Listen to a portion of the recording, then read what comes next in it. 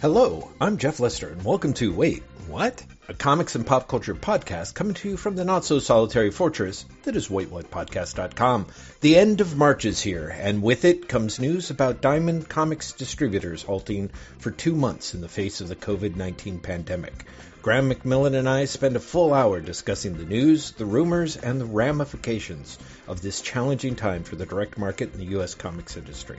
Then, in our second hour, we talk about our entertainment self-care regimen, including Breeders, RoboCop, The Immortal Hulk, Justice League Detroit, Blissful Land, and much more in this very nearly 2.5-hour episode.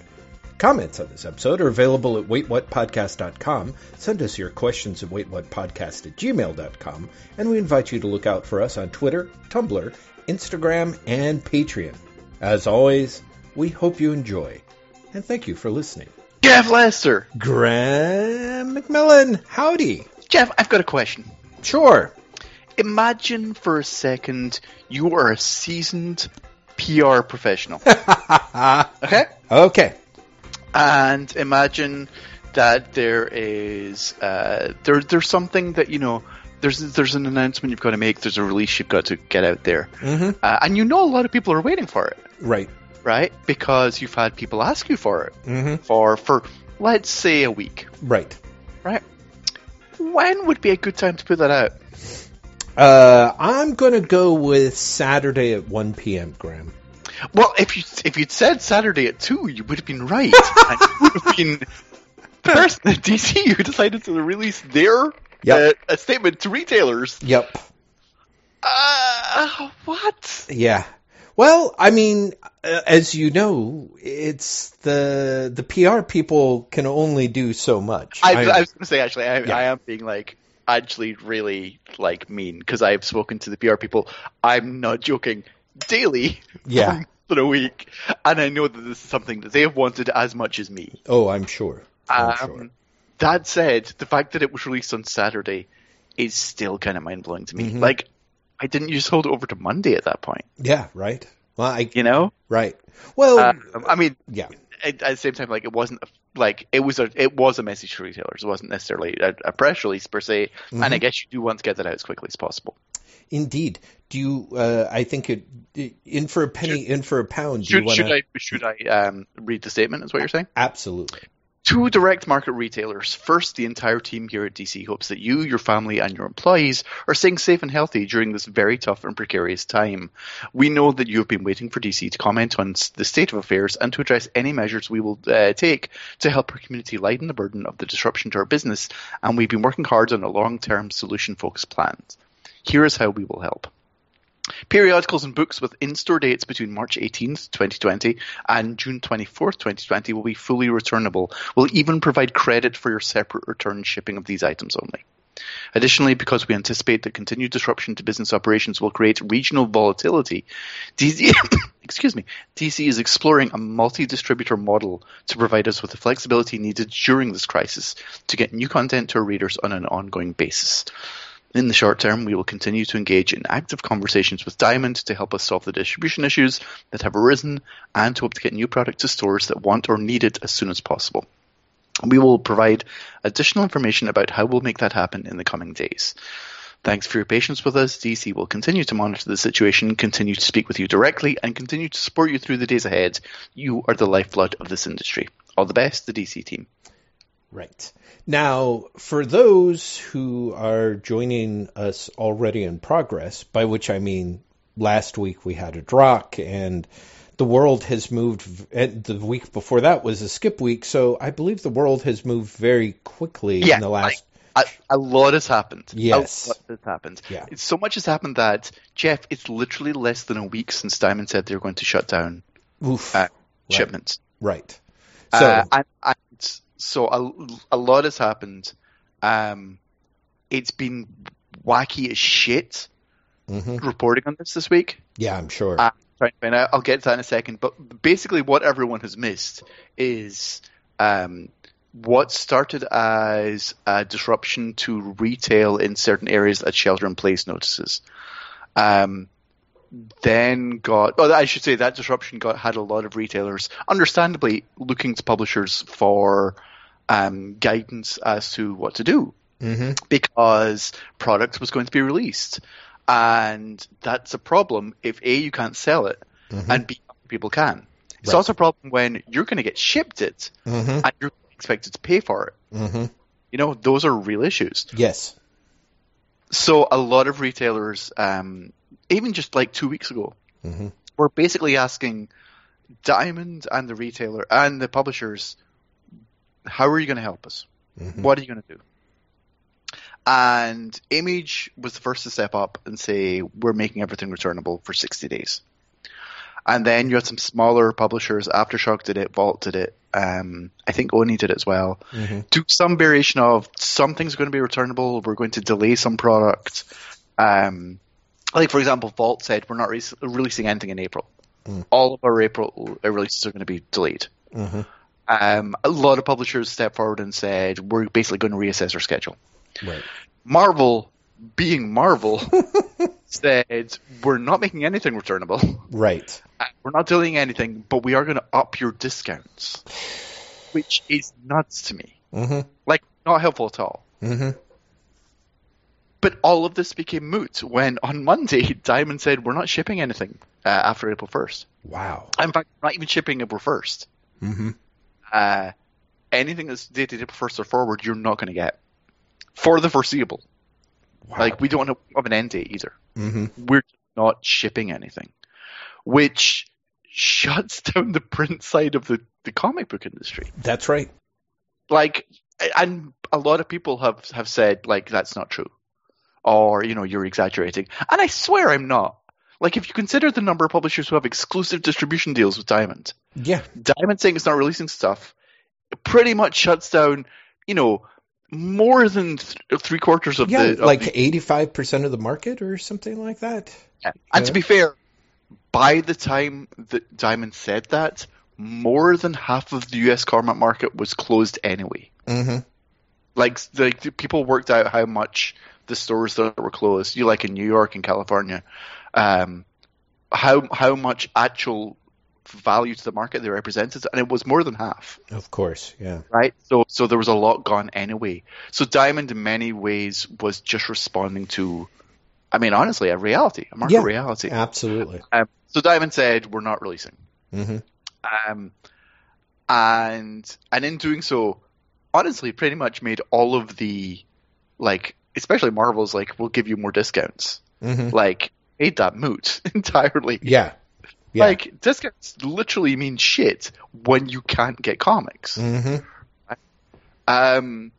And since Monday, there has been, I mean, pretty much an ongoing question of, well, what the fuck happens now? Right. Who's releasing digitally next week? Yes.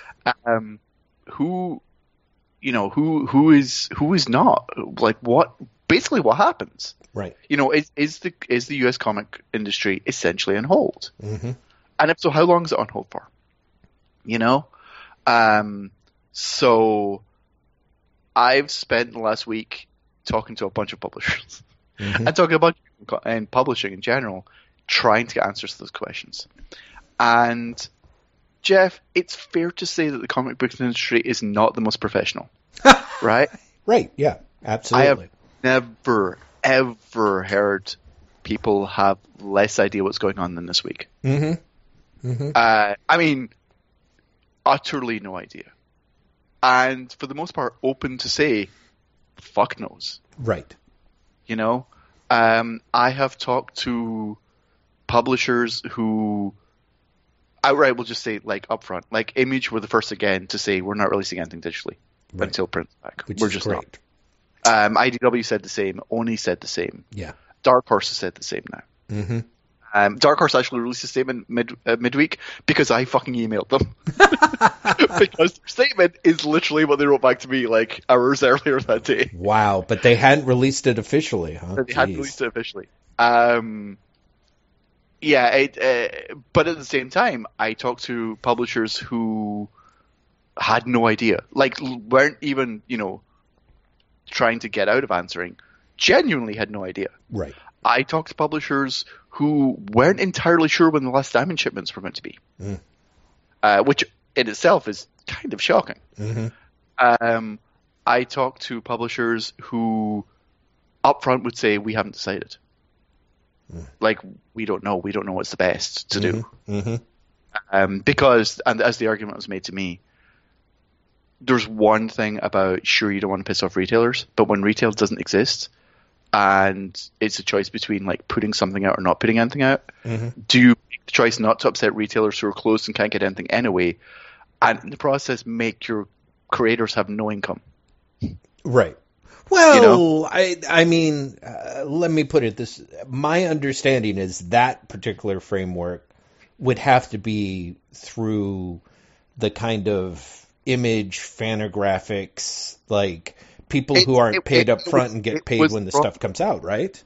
It was from a publisher that I can believe that if they put themselves on hiatus entirely, that very quickly there'll be a cash flow problem. Yeah. Right. Yeah. So, I mean, and the only reason why I mention that is, of course, one of the things that is, for me, profoundly disquieting about DC and Marvel's lack of saying anything. I mean, DC finally got this statement out today, but I don't think they still don't address whether they are putting books on the market digitally on Wednesday, right? Yeah, it doesn't say anything about that. Yeah, so I mean, what's really interesting is I talked to someone at a sizable publisher and got one answer. I talked to someone who has other ins with said sizable publisher and got a separate answer. I talked to a third person who is with the publisher and got a different answer. And then I basically went back to the first and third person and we're like, okay, you both work for the same publisher. You both give me different answers. What's going on? And both of them were like, oh, I don't know. Jesus. Well, so Marvel and DC are, the majority of what they do, the vast majority is work for hire. Like, people get incentive payments after the, based on sure. Based and on also, the orders from for Marvel and DC especially, they're owned by multinational corporations. Exactly. Like right. they if they're having cash flow problems to that degree, there's more going on, right? Right. I should say that I have heard, and again, this is like how much can I say without betraying confidences? I'll go this way. You may or may not have heard that at least one comic publisher has told creators to stop working on books. Yes, the infamous pencils down tweets or two that we've seen. Yeah. One of Marvel and DC is 100% not doing that. And has told their creators that already. And is going to be continuing to pay their creators. Right. Like forward. Just in the assumption that basically everything's going to start again. Right. So they're still continuing. In other words, the creators are working. Things are being sort of... and are continuing to be paid. Yes. Got it. Right. Like, which honestly is more important than are they continuing to work. Right. Yes. But there is it's utter confusion. Yeah. Jeff, it's because I saw a lot of people this week actually do variations of like, why are they not saying anything? Why isn't Marvel or DC release a statement? Like, they just don't care. And I know from talking to people at both companies that's not true. Oh yeah. Yeah. But I also know from talking to people at both companies, there's a difference between we care and we can actually say anything publicly because, again, we're part of a multinational corporation. That's right. Yeah. Right. Yeah. Which is it a problem? It's a problem for the public-facing side of the business. But again, if it takes care of its creators and it takes care of its staff, like, maybe not a problem in the long term. Well, I mean, yes. I think you, of course, have put your finger on it. Is that I don't know. I always love making metaphors with things that I don't necessarily know how they work. But the comics industry is kind of like a 10-speed bicycle, I think, in that there's a lot of... Yeah, let's see where this is going. There's a lot of different gears, and you got, just because your bike chain is connected to one end, if it's not connected on the other end, it doesn't necessarily work. Or to put it another way, it's all well and good if Marvel and DC are, are paying their creators that they're still moving forward, that they're still working. And it's another thing if part of the reason why that's happening is not that they are taking product and putting it on the shelf so that they've got a little bit of work ahead, but are planning on releasing this stuff digitally, forcing the digital audience and the print audience, aka the retailers in the direct market, out of sync, right? Yeah, it's like what happens there is going to be nuts. Yeah. One of the things that has surprised me this week is seeing direct market retailers who are still open basically saying, why can't we have new product? Right. And on the one hand, I understand it. They want something to sell. But on the other hand, more than half of the direct market is closed. Right. Yeah. So is it fair to those retailers to release new content? Like genuinely, is it? Right. No, exactly. But again, like, for my money, I don't think publishers should be releasing stuff digitally if direct market is closed. I agree. I absolutely agree. But then you get into this whole thing of, and while I agree with you. But how long does that last? No, exactly. The direct market doesn't open for 6 months. That's right. Like, surely at some point, like, it's got to be quote unquote okay to go, we're going to put something out digitally. Honestly, Marvel and DC can weather the storm, right? Well, and like theory. Image can, and fucking whatever, Dynamite. But can I don't know, can an Oni, can a Lionforge, can a Vault, right? No, absolutely. Or do they do what DC? Like, the most interesting part of the DC statement for me is the mention of multi-distributor model. Well, exactly. Which means what exactly? Well, I mean, to me, it sounds like not Diamond exclusive, but is that only for the period that Diamond's closed? Right. Or is that moving forward forever, which would be fucking fascinating? Sure. Because what would that mean? What would that be? You know what I mean? Like, you, of course, wrote a great little piece for the Hollywood Reporter talking about Marvel buying Heroes World back in the 90s and all of the horrific consequences that rippled out from that have a very direct effect on what's happening this week, which is to say, Marvel created the monopoly by mistake. Exactly. There were 4 or more distributors in place when Marvel bought Heroes World, and within a matter of months, within a year, there was basically only one. Yeah. Yeah.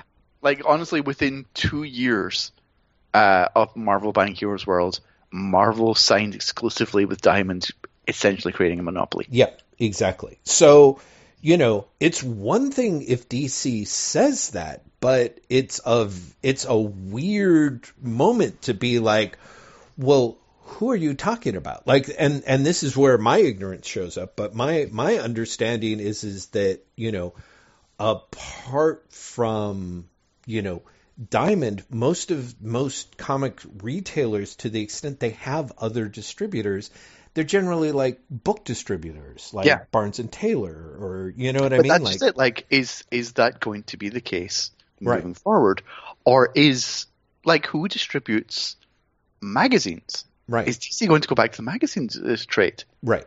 And use, like, some Warner muscle? Yeah. To say, or like AT&T muscle even. Right. To say, okay, like, we want a good deal on this, and therefore can comic stores go through that distributor? Is DC or AT&T going to set up its own distribution? Right. And I mean, it seems to me the short-term answer is, I think that would be a challenge in the best of times, and now is very far possible, right? Yeah, from the best of times, you know? But there's the thing that's fascinating to me is multi-distributor model to provide us with the flexibility needed during this crisis suggests it's short term, right? During this crisis. That's right. But it's immediately followed by, in the short term, we continue to engage in active conversations with Diamond. Right.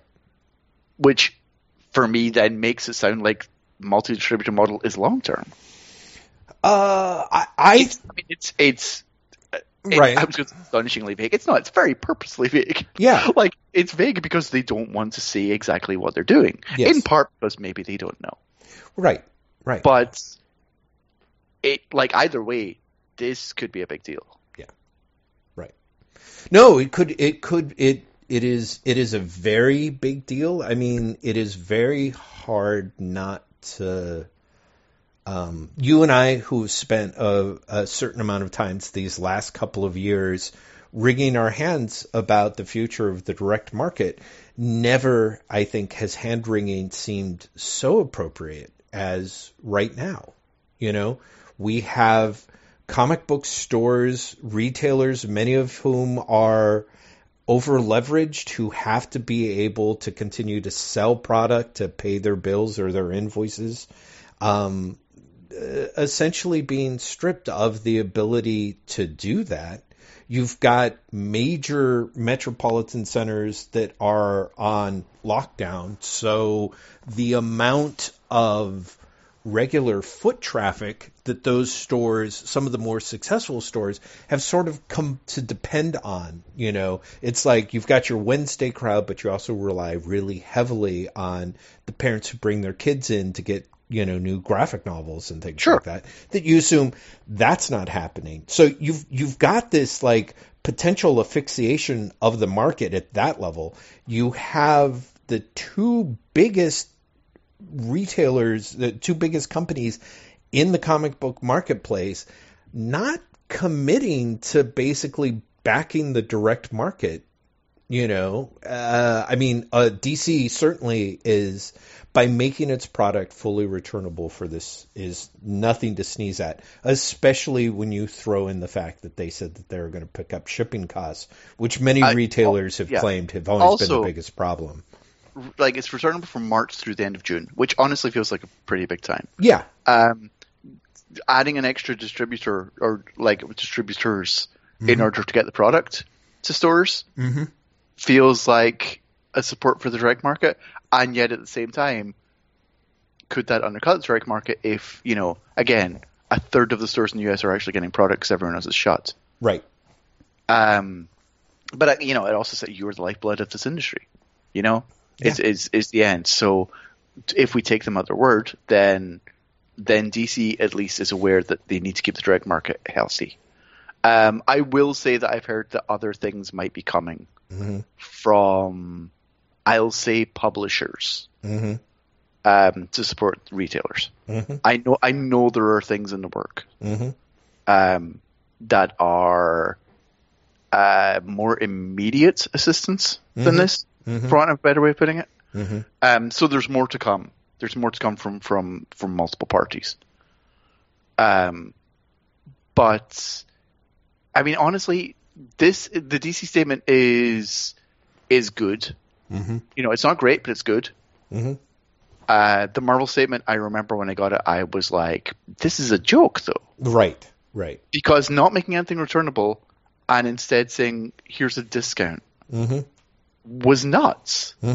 Because no one was thinking, well, I must buy more product. Right. Literally no one. Yeah. Like, I was paying attention to what a lot of retailers were saying before that statement came out.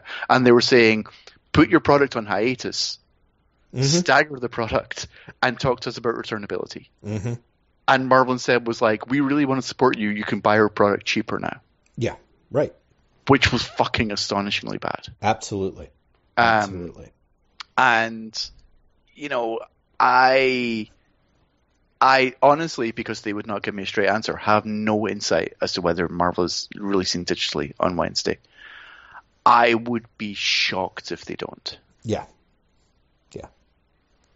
Like, I heard, because I put this in THR so I can say it, I heard that they might not be releasing their entire slate. But they're going to release something. They definitely are. Sure. And that's going to be like a toe in the water to see what happens. Mm-hmm.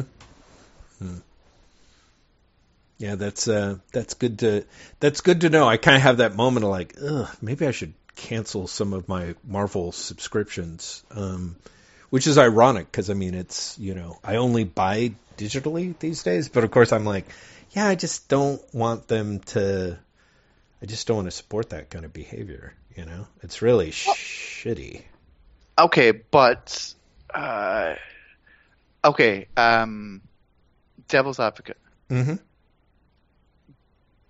Is it okay to start digital publication if Diamond has not reopened 2 months from now? I don't know. I mean, honestly, I don't know. I think that it's just so there's two flip sides of it. The one side is, depending on how you look at it, Marvel is owned by Disney, DC is owned by Warner's / AT&T. AT&T, yeah. Those are enormous Goliaths with like deep pockets that the rest of the industry can only imagine. On the other hand, Disney leveraged the shit out of itself to buy Fox. They have had to close their parks, which are a huge source of revenue. They have dumped literally billions of dollars into a movie slate right before the summer, Mm-hmm. And Disney's investors guidance is basically like, don't be surprised if we make a loss this year. Right. Well, I mean, how which I can mean for you Disney, not? Yeah, it's shocking. Yeah, exactly. So I mean, there's a way in which you're like, on the other hand, they do have public stock, they do have investors, they in theory do have insurance, like they're the government bill that was passed, I'm sure puts a lot of money, pushes it back their way. So I mean, my personal thinking is that arguably I would say if there are two comic book companies that could afford to ride this out as long as possible, it would be Marvel and DC. Oh, and sure, yeah. I think the flip side of this is you just don't want comic book customers to walk back into a comic book store whenever this crisis is over and find out that either A, they've missed, 6 issues or 10 issues of the book that they follow. You know what I mean? Like, talk about the perfect jumping off point, and also this idea, especially if it gets to be one of those situations where the digital marketplace is like 6 issues ahead, I mean, like, apart from the weird fact of you'd have a situation where like Marvel Unlimited would more or less be publishing with day and date at that point. I mean, I don't think you would get to that. That's the thing I'm really concerned about is not the right word, but like just again, no one knows anything, right? And that's just the reality of it, right? But say that Diamond is essentially closed for 2 months, right? Okay, and I think that's reasonable. Yeah. Oh, I think so. Right. Thing. Yeah.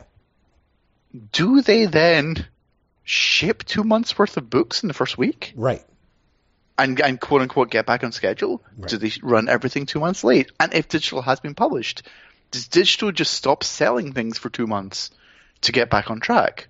Mm-hmm. Like, again, I'm saying this as if anyone has the answers and no one does. Sure. No one has made a decision about this. Yeah, no one knows what to do. Absolutely. But that being said, the plus of digital can stop and you don't have backlog in the same way, right? Like you just don't, as you point out, if Diamond closes for 2 months or 3 months, what the hell happens with all of that product in the first week? You could have retailers just drowning, in product that there's no way they could ever sell, it's just, they're just so swollen with product. There's going to be no way that people walking in the doors are going to be like, oh, sure, I will now spend $90 instead of $30. Yeah, exactly. Like, say it's closed for 2 months, right? Mm-hmm. And say you really only like Batman. Right. That's it. When you go in that thing, if they ship everything at once, you're still buying 16 comics. Yeah. Because you're buying 4 issues of Batman and 4 issues of Detective. Right. Yeah. You know, I mean... That's nuts. Yeah. I mean, genuinely nuts. Yep. You know, what about the X-Men fans? Right. You know, there's like 8 different X-Men titles. Yeah. No, I mean, so for me, the one plus is if you put the marketplace on hold, the digital marketplace, you don't have that sort of same problem. You know what I mean? Like if everything freezes, if you stop printing and you just, you know, if the publishers really do just take the product and bank it, you know, for when things start going again, so that everybody takes a hiatus. Like that is, I think, arguably the safest thing that can happen with the industry, considering how shitty a hand everyone's been dealt. If you don't do that, then everything just starts to tumble out of control. It's like when you have like a drought and then it's instantly followed by so much rain you get a flash flood. You know, I mean, on the other side of this is, it's almost impossible that if Diamond closes for 2 months in this theoretical model, that you can get everything to in the first week, right? Because like DC and Image's actual printer is closed, right. You know? Yeah. Like, so, I mean, I'm sure they can find another printer, but like again, the backlog. Yeah. You know, it's just there's so much. Again, just unknown and unknowable at this point. But the shocking thing for me this week, I think, honestly, was that with the exception of maybe 2 publishers, asking a relatively straightforward question was more often than not just met by people being like, "Oh, fuck, I don't know." Right. Fuck. I've not even thought about that. And I wasn't asking difficult questions, Jeff. Right. I'm asking things like, do you have a digital plan? Not even what is your digital plan. Do you have a digital plan? Or are you looking at alternate forms of distribution? Right. You know? And people are like, as if I'd asked something that was completely unbelievable and unimaginable. Right. Well, because this is the problem, of course, that, you know, part of what's kept us able to rant about the comic book industry on this podcast for so many years is there are tons of bad habits in the comics industry, and one of them is just they're lazy. It's an easy marketplace comparatively. Like there's levels that are, I mean, it's unbelievably hard in terms of, you know, being able to make a living or, you know, the trying to avoid toxic personalities. But in terms of, you know, you're looking at an industry that makes billions of dollars a year and spends almost nothing on marketing. You know what I mean? Like, comic book marketing is in-house ads that they just bill back to themselves for the most part. You know, maybe if someone really gets a bug up their ass, they'll help retailers with a Facebook problem. There's not the levels of it's a fatted calf. You know what I mean? Like, other industries end up getting, say, project managers who have had to take classes in essentially disaster management, worst case scenarios, you know?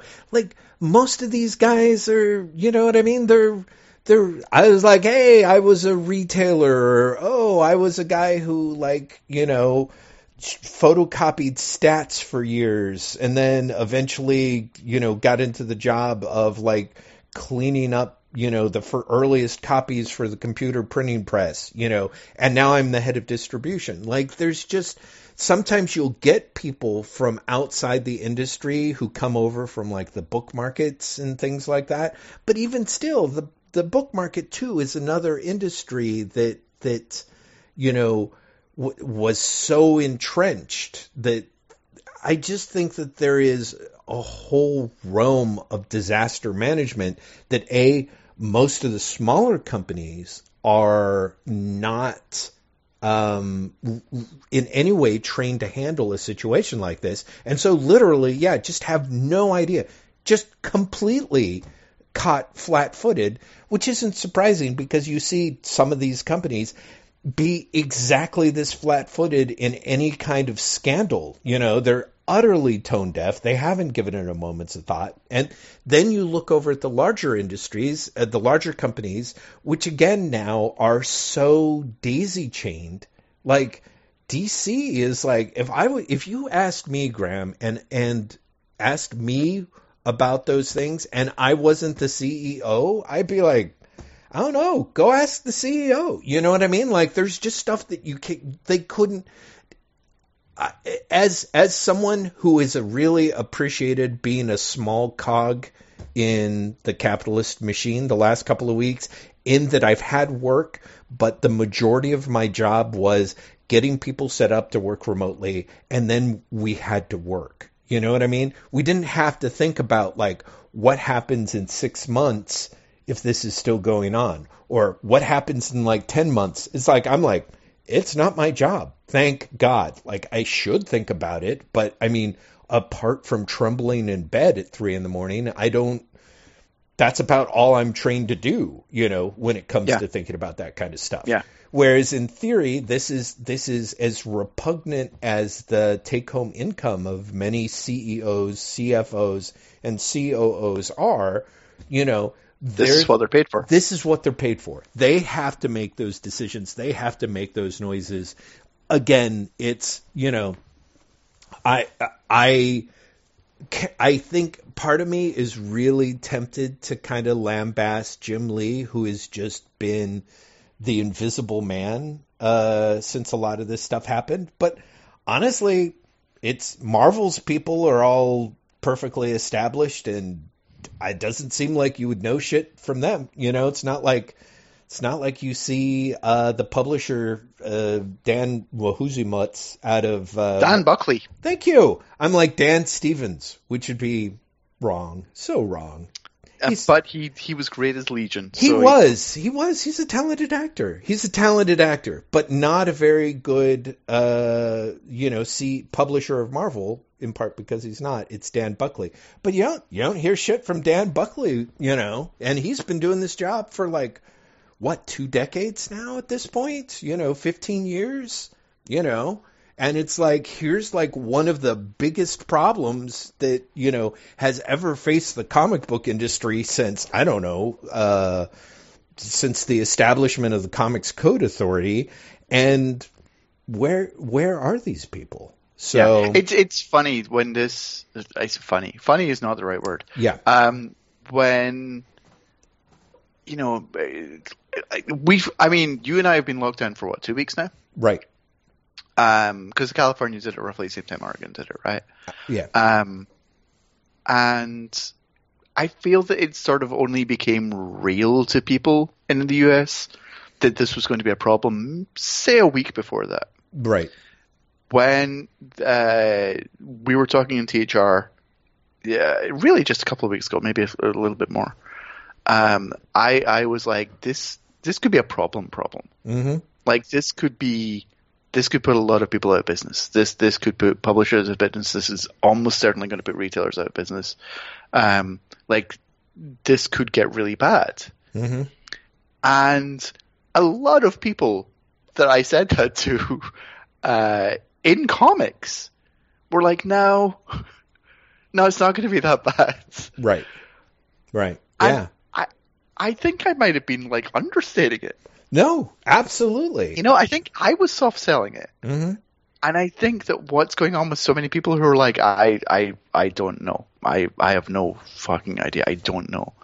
Is that they still haven't quite wrapped their head around what's going on.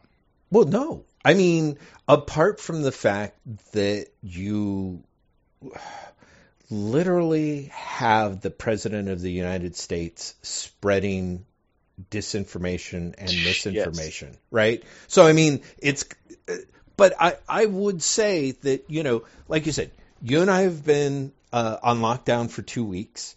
The week before, there was a lot of like, oh, gee, maybe it would be a good idea, maybe sorta, in that kind of, I feel like it was only that week before you and I got, shelter in place orders that, that Emerald City Comic-Con canceled. You know what I mean? Like, literally, wasn't it like a week or 10 days out before it was supposed to happen or something like that?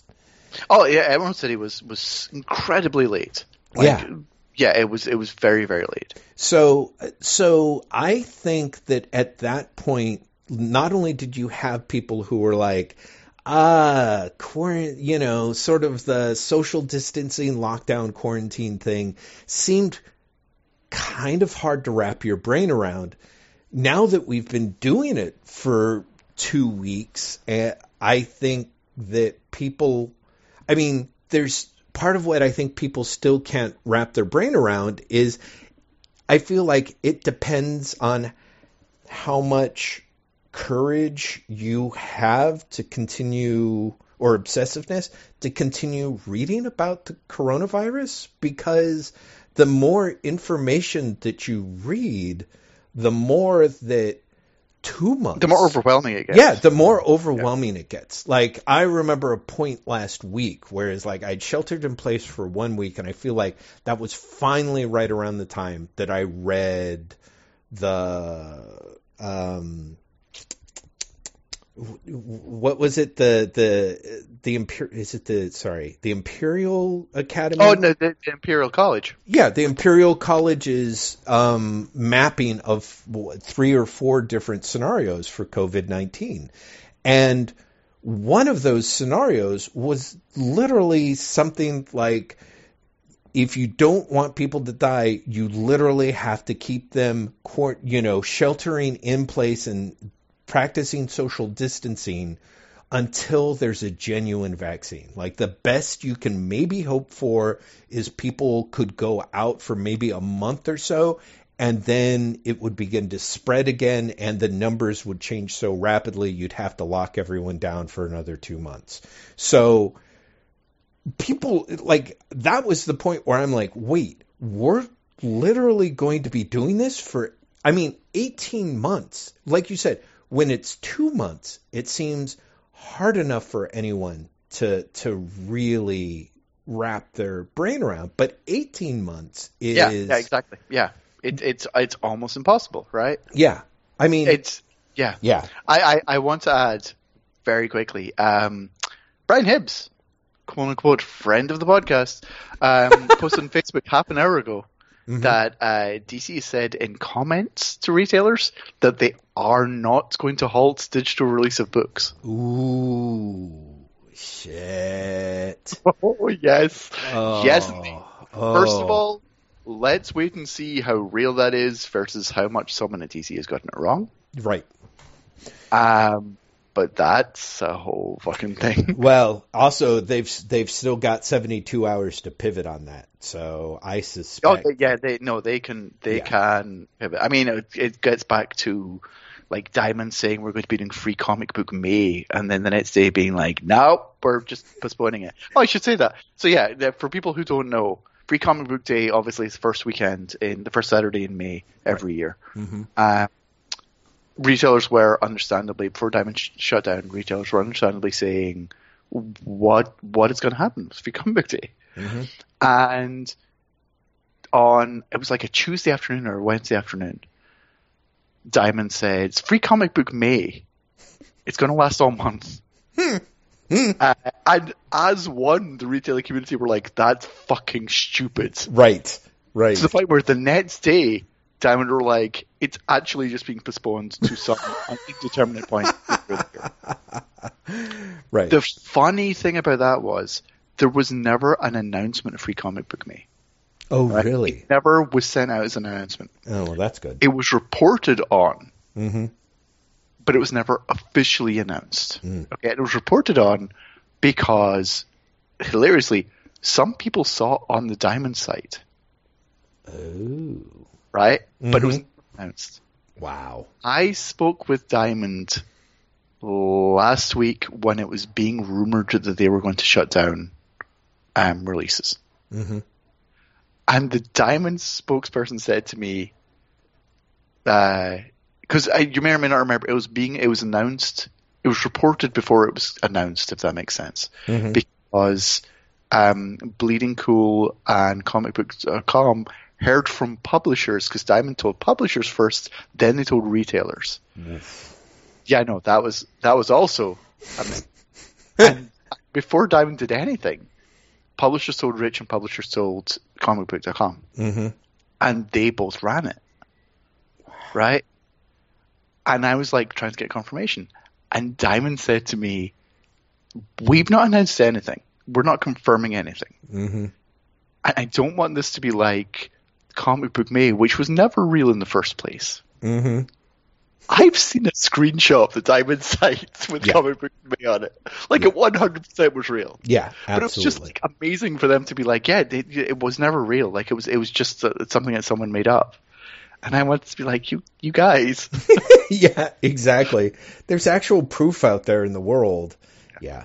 Yeah. No, it's, I mean, and again, just sort of like you said, so DC could pivot, like DC's announced that if enough retailers were like, you're dead to us if you do this, DC might be like, oh, only kidding. Yeah, we changed our mind. Yeah, and that's fine too. I do think that there is something that is, I do in a way have some sympathy from people who you're like talking to who are like, fuck, I don't know, because no one knows. Well, right. This is like, when we were talking about maybe it's going to be 18 months, right? Mm-hmm.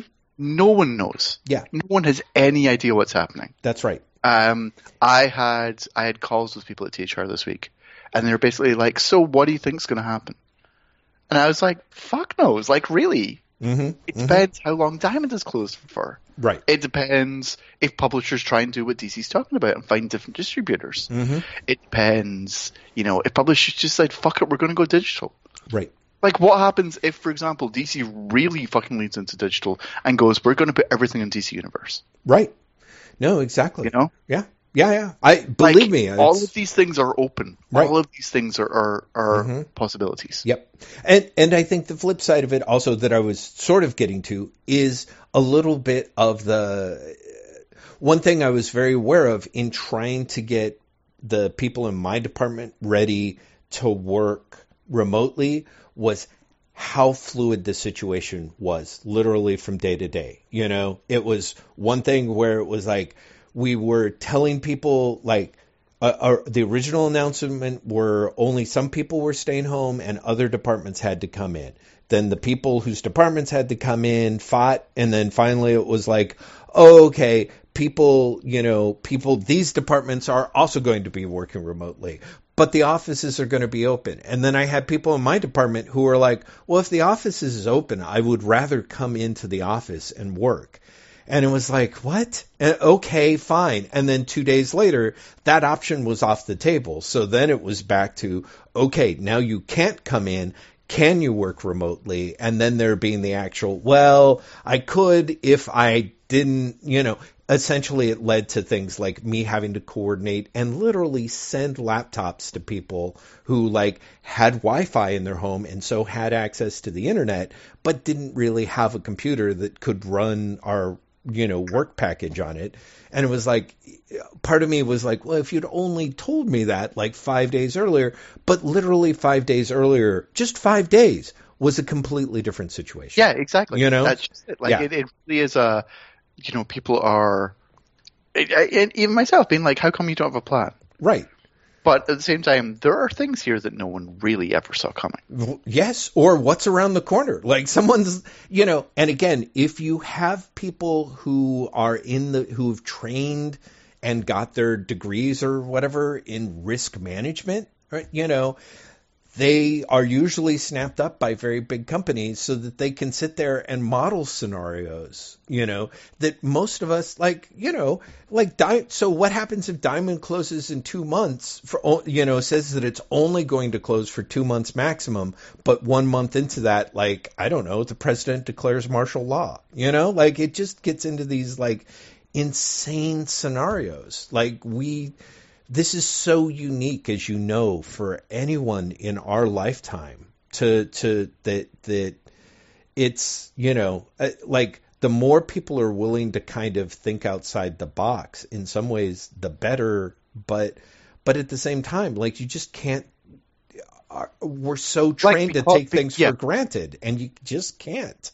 Well, but also, because, talking about thinking outside the box, so much of this is outside the box. Well, yeah, right. We can think outside the box and come up with, maybe this will happen, but maybe something a million miles in the opposite direction is going to happen. Right, absolutely.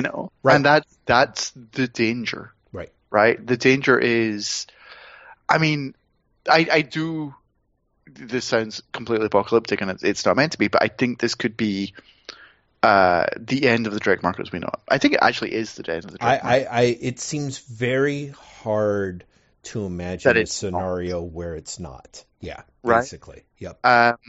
But at the same time, I have no idea what that actually means. Right.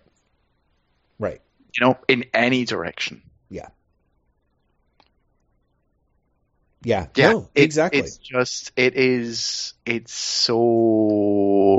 so strange. Mm-hmm.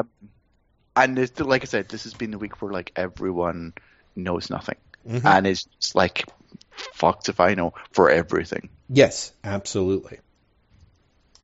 Yeah. Ah, Jeff. Indeed, Graham. My goodness, it must have been quite a week for you, I'm sure. It was actually hilariously frustrating. Mm-hmm. Mm-hmm. Because it was a lot of people expecting me to know things, mm-hmm. and also me knowing nothing. Right. And just people not telling me shit that I knew they knew, if that makes sense. Mm-hmm. Mm-hmm. Just come on, you got, just give me something. Right. And they're like, no. Yeah. It was hilariously. It was actually especially frustrating when I got to deadline time, mm-hmm. and I'm all I want is even for you to say no fucking comment. Right. Just say something. Right. Exactly. I don't feel confident going forward with nothing from you. Completely. At least no comment is something you can type in. Yeah, exactly. Right? Yeah. No, and the thing that's funny is the comic book industry, part of me is this may be the end of the direct market. Part of me is will we have cinemas when this is over? You know what I mean? It's just such a, there's part of me where I'm yes, we will. Will we have the same type of cinemas? Well, yeah, no, exactly. But seriously, again, part of me is if people can't go to the movies for 18 months, at that point, you do start looking. One of the things that I think is interesting / worrisome is most of the big companies are in the process of transitioning to their Netflix killers, their big streaming services. And so part of me is I could see where, essentially Disney's fuck it, we're just going to release the Black Widow movie on D+. They're not going to do that next month, but if it's 3 months from now and everyone's still on lockdown, I could see them doing that.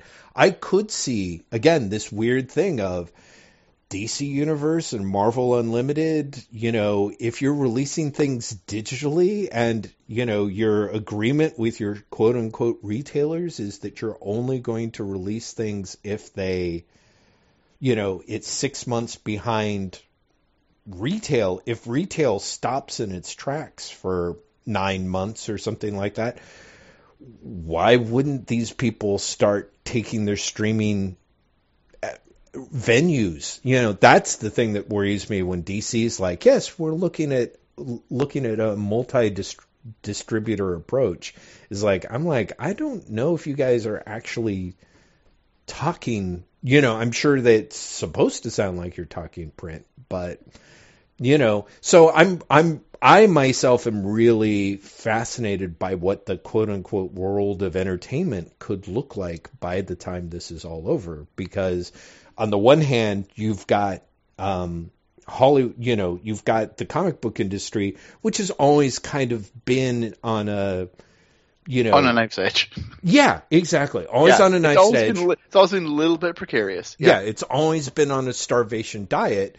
But, the flip side of it is that the modern movie industry has also continually over leveraged itself, with essentially high risk, high investment movies that cost hundreds of millions of dollars, and they were always confident that they could make that back by dumping hundreds of millions of dollars into worldwide advertising and making billions of dollars back. But you can only have so many of those lined up, and then if you can't release them in the theaters, because there's no movie theaters that can basically be open, I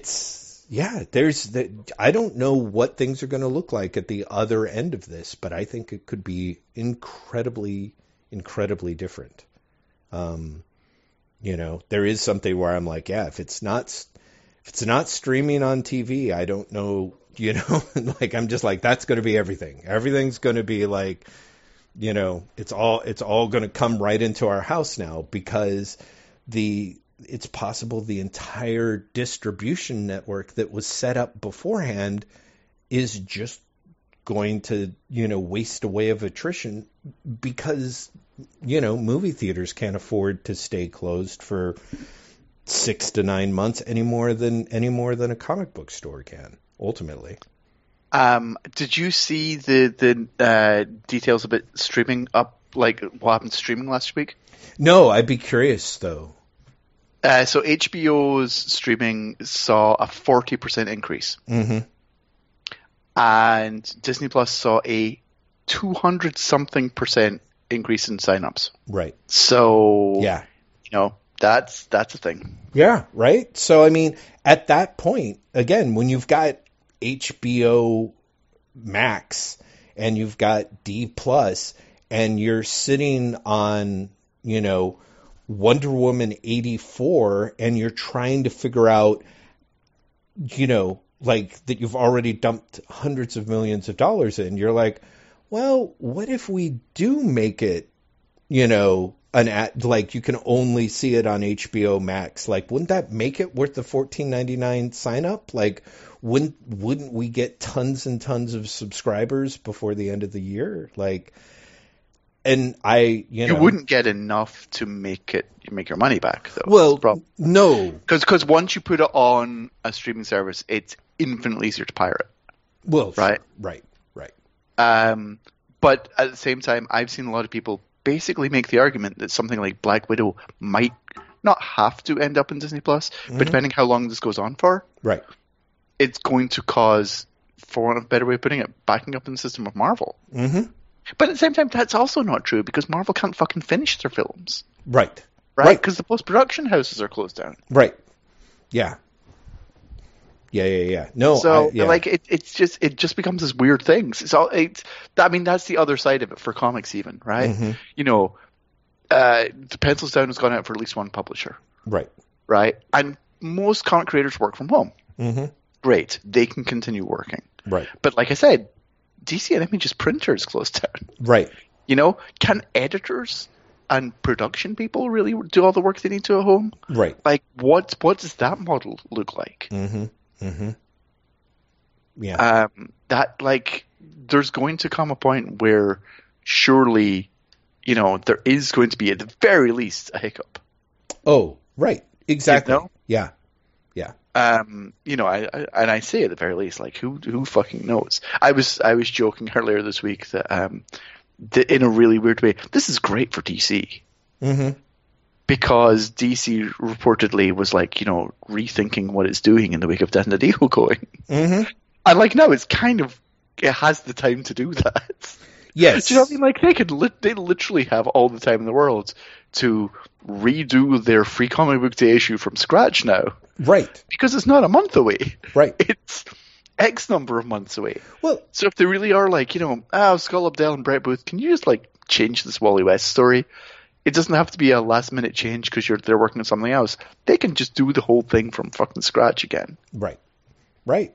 No, I mean, you start looking at the situation where a lot of what's happened with comics that has been sort of the two mainstream companies in many ways just tripping themselves or shooting themselves in the foot is they would make promises for publication of a big event, and then inevitably, and this is like Marvel could not get, like, has maybe had like one event ship on time all the way through in the history of the last, 15 or 16? Yeah, it's 20 years, yeah. Yeah, so, here's an opportunity where it's like, if everyone's continuing to work and work ahead, like... Yeah, when everyone comes back... Right. We can just fucking make this, like, things can actually run in clockwork. Yeah. Because you've built in all the time that you didn't have before. Exactly. And you can even start doing the sort of situation that we complained,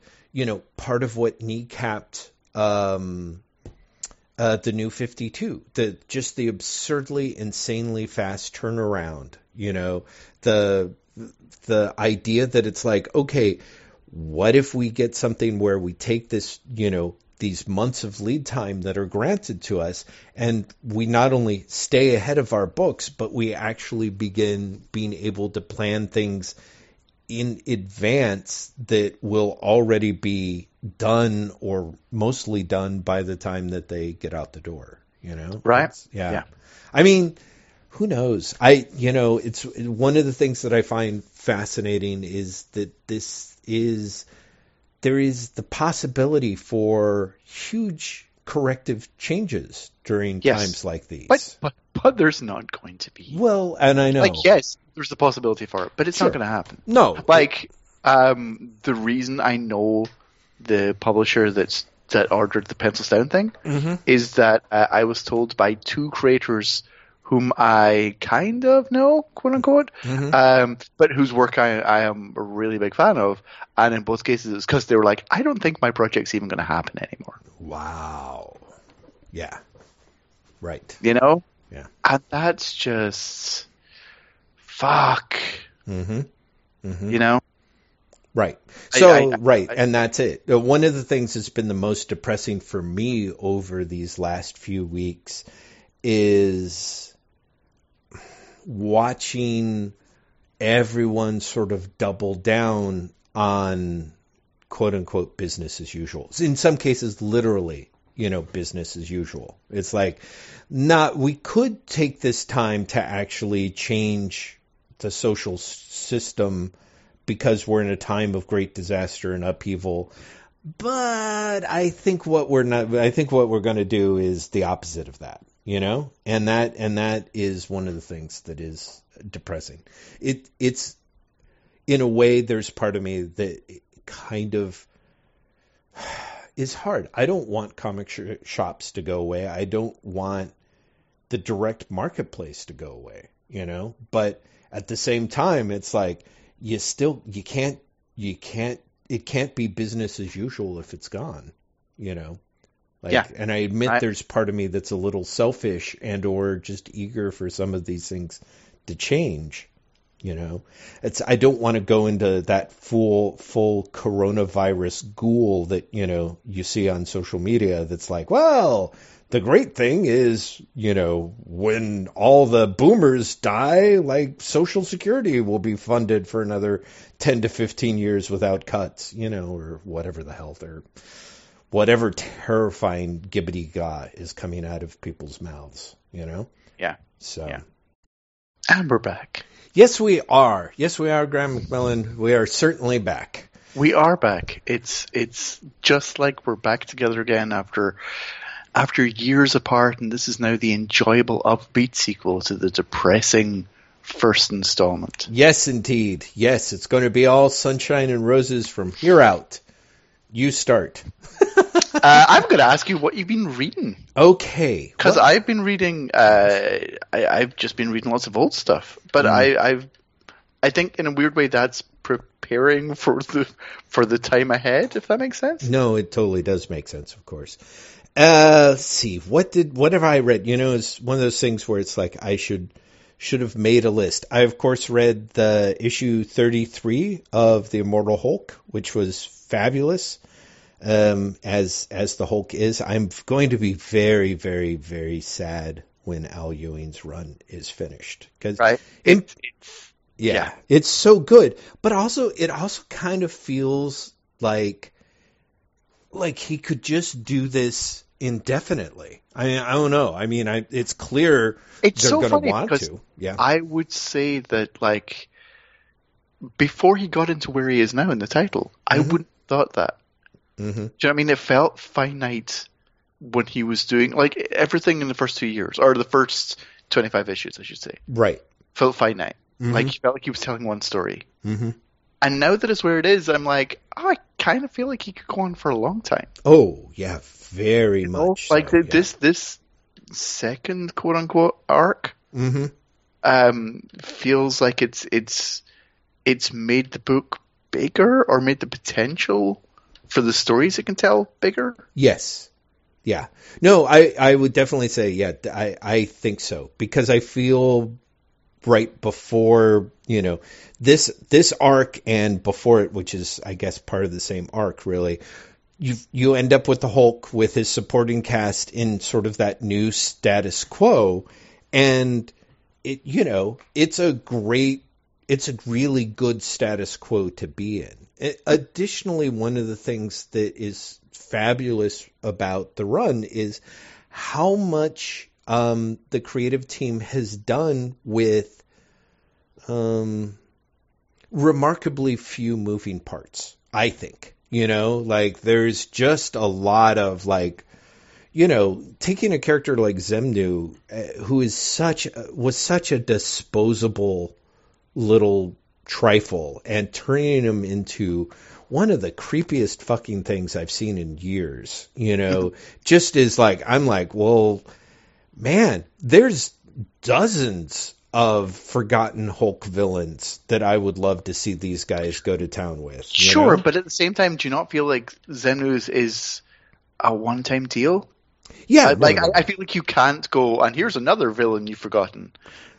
Because then it becomes a different thing. Sure. Do you know what I mean? Like, one of the things I like about where it is it is genuinely unexpected, considering where the book was. Yes. Yeah. No, I agree. This is very much my my fanboy feelings of, like, oh, I love this so much, I just want to keep reading it forever. Like, you know, as the creative energies just get sucked away and dissipated, and there's only a dry husk, you know, I'm like, let me have more of that husk, baby. So yeah, no, I know, I trust that everyone involved knows what they're doing, including when to get the hell out. But that like, the idea that there is, even at this point, a get the hell out, despite what I've just said, feels too early. Like, the first, if it had ended at 25, that would have been an ending, right? Right. If it ends after this arc, it feels too soon. Right. It feels like it did go, oh, look, we can also do this. And then like, I feel they have to go somewhere else. I feel like you can't just be like, okay, we're done. Yeah. Like, we did this 25 issue story, and then we did this, whatever, 10, 12 issue story. And that is like, no. Right. No, you do a story, or you do multiple stories. So don't just do a story and then another story and then you're done. Yeah. Yeah. No, it's true. Yeah.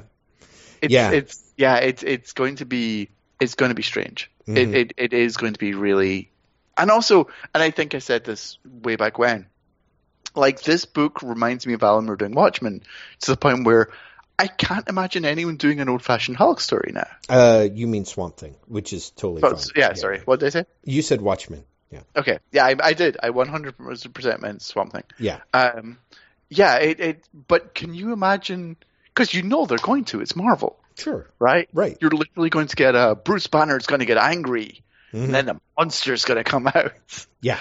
And it's just you can't do that now. Yeah. Because you've had Al Ewing do this for the last few years, right. and you can't. Mm-hmm. Mm-hmm. No, I think this is one of the things that, well, the Hulk in particular is one of those characters that,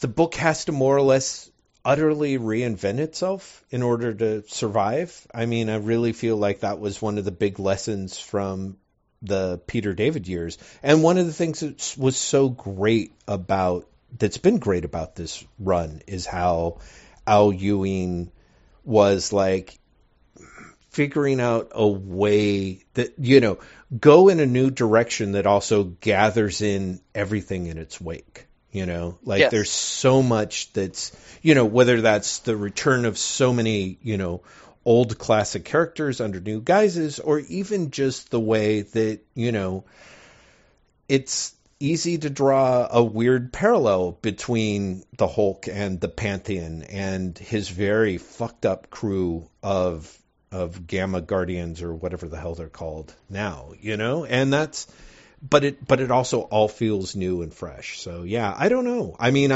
like you said, I kind of don't know. Part of me even is like, okay, they can even do someone who can go along, essentially just sort of follow in the same footsteps. And it's, it's still just not going to have that same sort of shock of the new to it, which is really part of what's so amazing is that you are 33 issues into this title and it still has the shock of the new, in part because it's so different from where it was when it began, Yes, exactly. And because it feels like the title renewed itself. Yes. With this storyline. Yeah, absolutely. Like, again, I can't get over the fact that we are where we are with this comic. Yes. Given where we were. Yeah, absolutely. And it has consistently done that. Mm-hmm. Even when it was teasing the Green Door, mm-hmm. Where that went, I don't think anyone really saw coming. Mm-hmm. Mm-hmm. And then to go from there to the Hulkbuster stuff, mm-hmm. Mm-hmm. I don't think anyone saw that coming. Right. That it leans so heavily into the body horror. Mm-hmm. And then from there to it's continually gone to places which feel entirely organic and entirely earned and legitimate, but that you didn't see coming, and that's the dream, right? That's the dream you want comics to do. Yeah, consistently surprise you, and yet none of it feels gratuitous or forced. Yeah, and it's, as we know, it's a very hard thing to pull that off, and it is just a stunner to see it done this long and this well. So yeah, it's kind of, I have to admit, I'm being utterly selfish about it.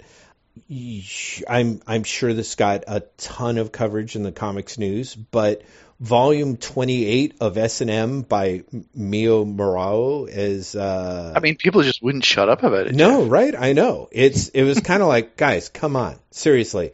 There's other stuff happening in this world, but you would not know it from comics news, that's for sure. Anyway, I was shocked that Newsarama spent 3 days just posting about it. It was like, come on, guys, that enough's enough, really. Honestly, there's other things happening, and they're like, no, you don't understand. This is the 28th and final volume in a series that started off sort of being like a Fatal Attraction ripoff, and soon became the go-to for berserk sexual encounters as a thematic, suspenseful running point for the series.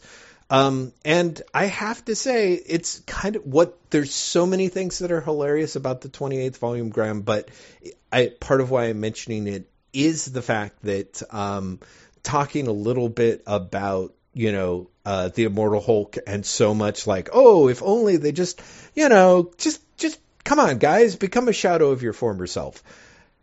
The S&M should have ended back around volume, 20, volume 18. They had hit some absolutely delirious points, just there was some heavy duty, high suspense action sequence that, just the fact that emergency analingus could be mentioned as a phrase is a thing that's like, wow, that's something you'll never see again unless you read the next 9 to 10 volumes of S&M, where more or less the creator is just like, okay, I'm doing the same story but a little different, but which is to say not really that different at all. In fact, if you liked it the first time, you probably will. You'll continue to like it, but less so. Yeah, exactly. So yeah, the book, which was plagued by a variety of problems, finally finishes up. One of the main problems, which was hilarious, was after the first, dozen or so volumes being done properly, maybe even as many as 14, they started doing this insane thing that I've mentioned before that drives me nuts, where the digital volume reads from left to right, but the pages themselves aren't flipped, and so you still have to read those from right to left. And part of what made that even more insane is as the series went on and the guy desperately was vamping for time, there were many, many, many more erotic double-page spreads, which were hilarious because you would have the two images on their pages but not flipped but moved in location, so they'd be like back to back rather than joined at the seam. So you're like, so all of a sudden this is supposed to be like, is this supposed to be like a highly erotic picture puzzle where if I assemble these two things together I get to see two bank robbers having coitus? And the answer is no. It was just a mess. Ironically, for volume 28, they actually did publish it in the right sequencing order. So it's you read it from right to left all the way through, but by that point it's really too late. So anyway, that's another thing that I read, and all I can say is that if Immortal Hulk ends up resorting to emergency analingus after Al Ewing leaves, I'm going to take credit for that. I'm going to take credit for that like nobody's business. Jason Aaron did 12 issues of Conan the Barbarian and then left, and I thought about canceling at that point, but I decided to see what Jim Zub would do, in part because I think they're alternating arcs. And even though I don't like the art much, I think that Zub's got sort of a very kind of clever Conan story, in part because he fleshes out the secondary characters, which seems like a smart choice since Conan is not a character who really gets to evolve. Yeah, basically. Yeah, like fleshing out Conan sort of misses the point of Conan in many ways. And finally, I want to talk about Volume 1 of Blissful Land, which is done by Ichimon Izumi, and is a manga about essentially a 13-year-old doctor, a doctor in training in ancient Tibet, who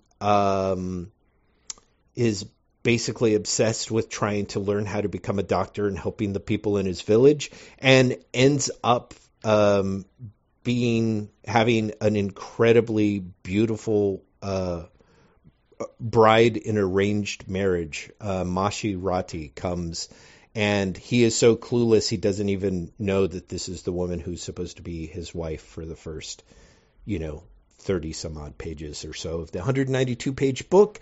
It is a very sweet book. One of the things I realized this week in reading, part of what's great about manga is because manga has never lost that kind of emphasis on the educational aspect of comics. When you have a story where the dramatic high points are watching someone make a poultice, for example, or show you how to catch a beaver or something like that. Wait, No, just keep going. Did I use the wrong word? You're no, I know. I was just those two things together was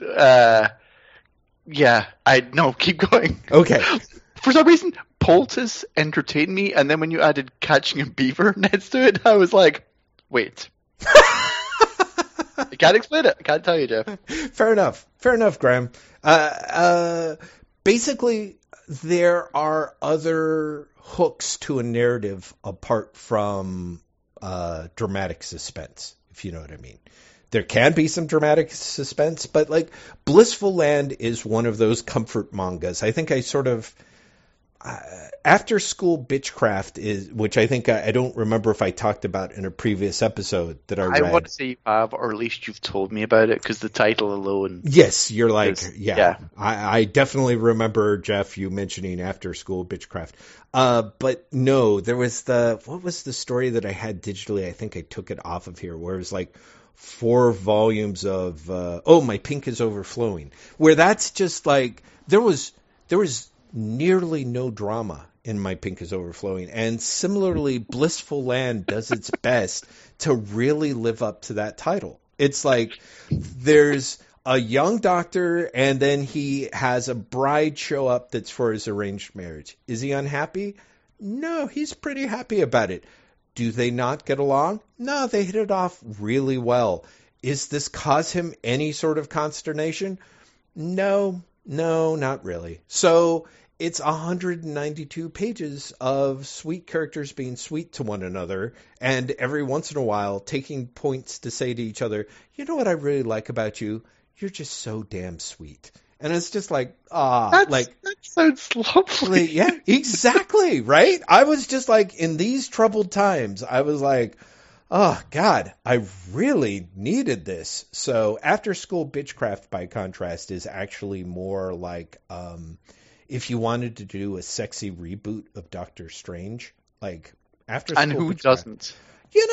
Honestly, Graham, there's a lot to be said for a sexy reboot of Doctor Strange. You know what I mean? Like, you know darn well that Englehart and Frank Brunner were a little too into this to that idea. You know what I mean? But because it's always ever since Steve Ditko was like, hey, here's Klee, who's like, your strange, magical, otherworldly woman who, is now your apprentice, but also your girlfriend, Doctor Strange. There's a whole bunch of horn dogs that just aren't. Anyway, that, by the way, is more or less the pitch for After School Bitchcraft. Is basically the sort of what if the story was told from Klee's point of view, more or less, when she started apprenticing to Doctor Strange. There's not the Dormammu stuff, but not yet anyway. I suspect it's coming. But yeah, so Blissful Land. I'm very much looking forward to reading Volume 2. I don't know how many volumes are actually out. For people who are interested, Kodansha is having a Volume 1 sale, which I think I mentioned previously, by which I mean like 2 weeks ago, because our good old pal Dominic turned me on to that. Good old friend the podcast, Dominic L. Franco, gave me the heads up on that. So I actually bought several Volume 1s. That was the only one that I have actually read. But if someone's interested, you can pick that up for just a mere couple of bucks digitally. And hopefully will not be contributing to the fall of the direct market by doing so. So, you are. You're contributing to the fall of the direct market. Well, everyone, yes, all of you, like just know that. Also, I read the first 3 issues of Undiscovered Country, and I am profoundly ambivalent about it. You know? I really like the first issue, and I'll be honest, I didn't read the second. Let's see. I can see that. I can totally see that. Yeah. Honestly, one of the things that I'm going to look forward to in this enforced shutdown that we're in is catching up on all the things that I genuinely did enjoy, and then just didn't read anymore. Right. Yeah, which is very, very easy. Apparently, I've spent a lot of this week reading stuff on DC Universe. I was like, I read a couple of issues. This is all right. Why didn't I read any further? And then just going, it's fine. Right. But again, like it's a subscription service, and there's something completely okay about reading fine things. Yeah. If that makes sense. No, completely. You know? Mm-hmm. Yep. I have been retreating into issues of Legionnaires, the first few issues of Legionnaires from before the reboot. So they're all technically clones of the original Legion. Mm-hmm. But entirely ignored in the comic, and so they're just the young Legion in the comic, and it's just charming as shit. Like really early Chris Sprouse art. Mm-hmm. You get Adam Hughes as fill-in artist on a couple of issues, and then like the 90s really start happening, and Sprouse and Hughes get pulled off to do bigger projects, probably at Marvel, and you start getting, let's be honest, art that is nowhere near as good, and the book becomes infinitely less fun as a result. But those issues are really just lovely. And maybe this is just because I've seen more Michael Golden art now. I'm so much more aware of like the debt that Chris Sprouse owes Golden. Like infinitely more aware. Interesting. It's the same when I've been seeing like Art Adams stuff as well. I'm like, oh yeah, you read a lot of Mike Golden. That makes a lot of sense. Like, Mike Golden is this incredibly influential artist. To, like, specific artists that I remember when I first saw their work, I was like, these guys are great. Right. I don't know where they've come from. I do now, you know? Right. No, but I've been reading a lot of completely fine comics on DC Universe and Marvel Unlimited recently. And there's been something incredibly relaxing to me about that. Especially because, it has been, like I said, my work has been a lot of chasing people down and people being just like, I don't know. I don't know what's going on. There's something fun about going, well, kind of stressed. The world's going to hell in a handbasket, but I can read, insert 1990s comic that I read maybe 2 issues of and it's completely fine, but literally nothing special. Right. You're like, sure. This will literally calm my brain down so that I can sleep. Right. And therefore it's successful. Right. So that's my takeaway for this week in terms of reading things. Reading things that are entirely fine. Not too exciting, not shit, but fine. Right. Just fine. Yeah. And there is a particular joy in that in and of itself. Yeah. I should also mention people who follow DC Universe have been aware that the first issue specials and also DC's Wanted, the world's most dangerous supervillains, issues of those 2 books have been dropping weekly. Hoopla has the DC's Wanted trade. Yes, it's got the collection up, right? Yeah, so the full... For those who can't wait for the remaining issues of a reprint title. From the 70s. A reprint title from the 70s, which drives me out of my mind. I have to say, I've been reading the trade. I'm like 4 or 5 issues in, and they are really, a lot of them are deeply silly comics. But it's kind of the way that DC reprints in the 70s worked, it's a very fun little spread. Like there's Silver Age, Green Lantern, and Flash stories right next to like a Kid Eternity story, or there's this I fucking love the reprint books of like the late 60s and 70s. Yeah.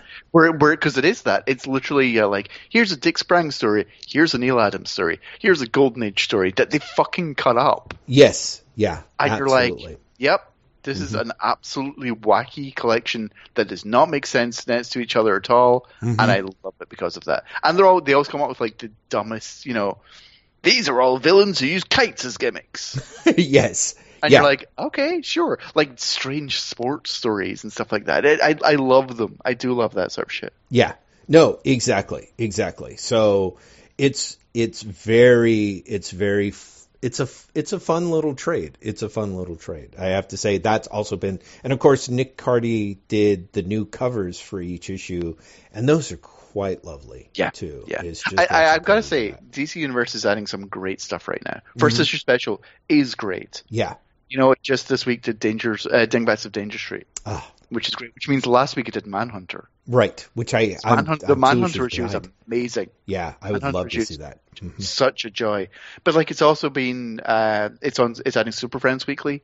It's adding the Spectre, the 1980 Spectre series weekly now. Yes. Like it's been adding Doorway to Nightmare for a while. Yeah. And it's Mystery. Like it's been adding some weird stuff, but I love it. I genuinely love that it's been adding some of this wackier things. It's a bummer to me that the Lois Lane, Jimmy Olsen stuff trailed off, and of course part of me is like, it's my fault because I wasn't reading them every week. I got 5-6 issues behind, and they're like, fuck this. We'll do Black Magic.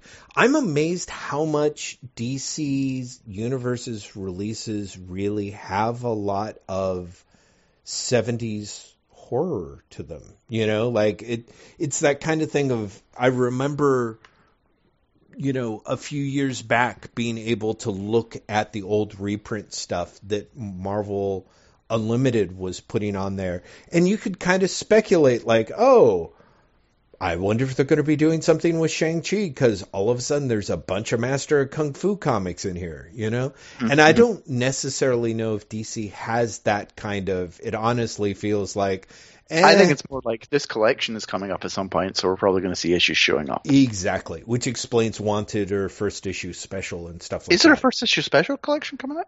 Yeah, I believe there is. I think that's why these are all being reprinted. I think I apologize, awesome person in our comments who pointed out that there was a trade was coming out, that's why they were showing. Oh my god, yeah, it is. DC's first issue specials is coming out. Well, was supposed to come out in April. Yeah, right. We'll see if it does. Yeah, issues 1 through 13 are going to be in a hardcover. Yeah, that's really exciting. That's got to be lovely. So yeah, no, I totally know what you mean. That being said, Graham, I have to say, in an effort for my wife and I to not drive one another crazy, it's not that hard. We actually like hanging out with each other. We're trying to do more to take our minds off of the crazy world outside. So recently, I think I told you, we saw Knives Out, which was terrific fun. Contagion, which was... I don't understand why people are watching like Contagion and Outbreak and stuff now. I don't get it. Jeff, why did you do it apart from the fact that like Netflix is like, have you fucking watched this? That's actually a really good question. The fact that it was sort of like when things hit social media, I'm like, maybe I'll check this out, maybe not. But for whatever the reason, of course, the fact that everyone was watching Contagion made it onto Edie's radar. And she was like, I kind of want to see it. And to be fair, I do remember seeing that trailer with her in the movie theaters back when it came out, and us being like, yeah, that looks really scary, but we should see it. And Graham, I have to tell you, one of the things that's amazing when you watch Contagion is, you're like, oh shit, nobody watched this movie, because that Contagion has so much shit in it that is like if people had watched it, this wouldn't be happening. Seriously.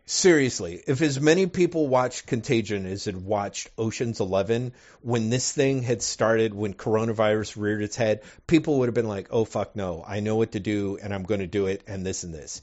So the other thing that's hilarious about watching Contagion now is if you had watched Contagion a month ago, you would have been like, oh, that's some scary shit. Wow, this makes you think. When you watch it this time, you're like, you can totally be like a Monday morning quarterback and be like, I wouldn't have used that brand of hand sanitizer. You know what I mean? Like, you're totally like, those masks aren't going to help you.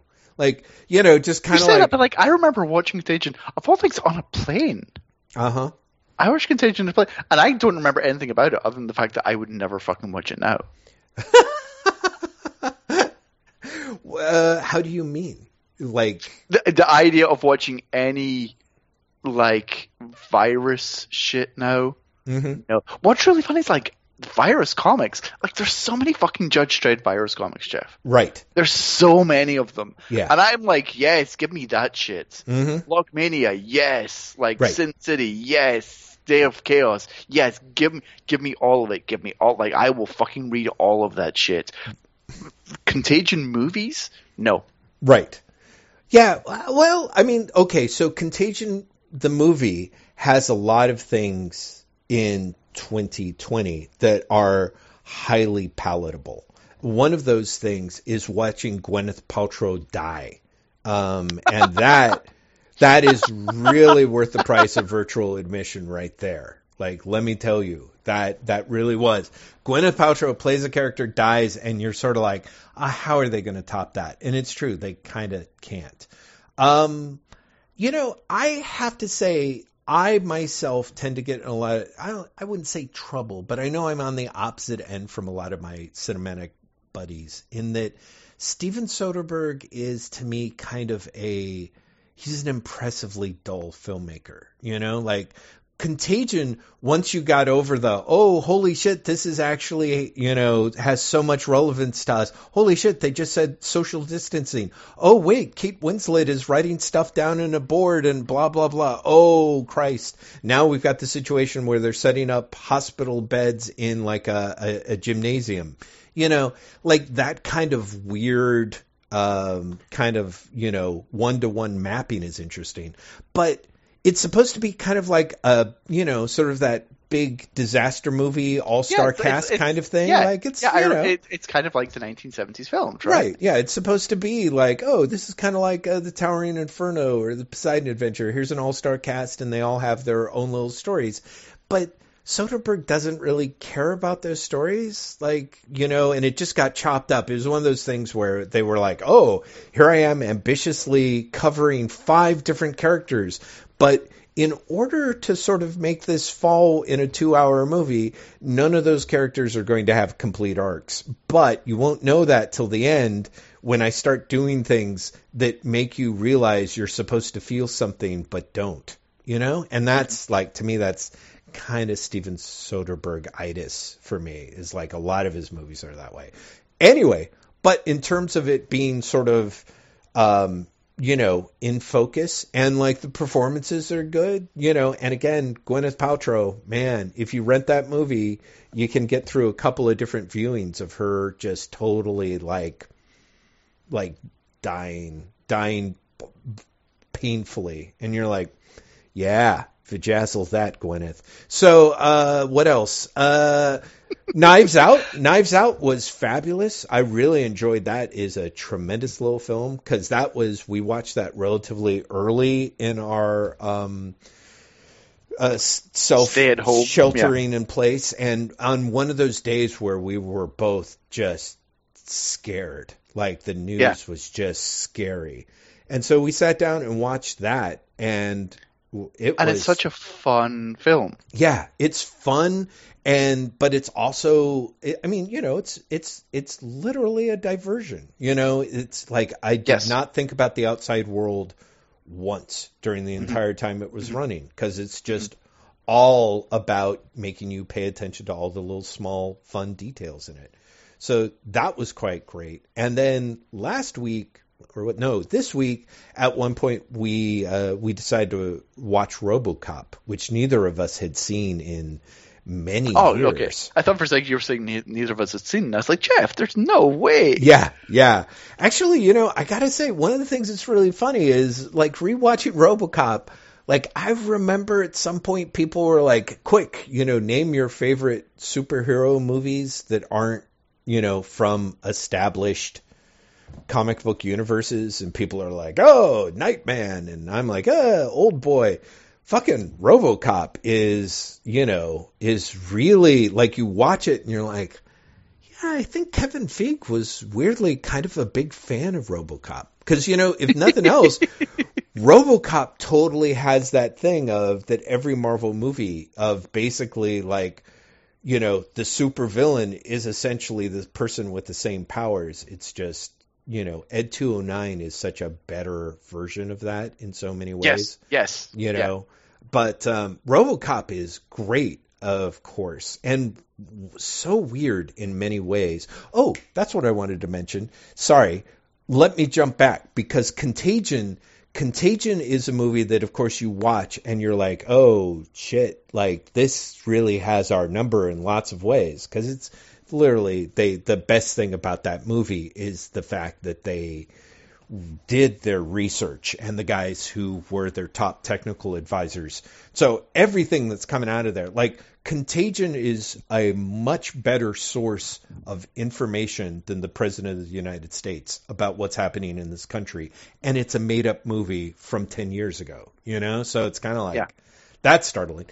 Speaking of which, we're about 5 episodes into Avenue 5. Are you familiar with it? I have finished it. I finished the first season. I fucking love that show. That show is extraordinary. So don't spoil it for us, but I love it. It's fantastic. But we got to the episode where they thought that they were running out of oxygen, and there was also, they were going to have to like eliminate 500 non-essential personnel. So there was always this stuff about what was and wasn't essential.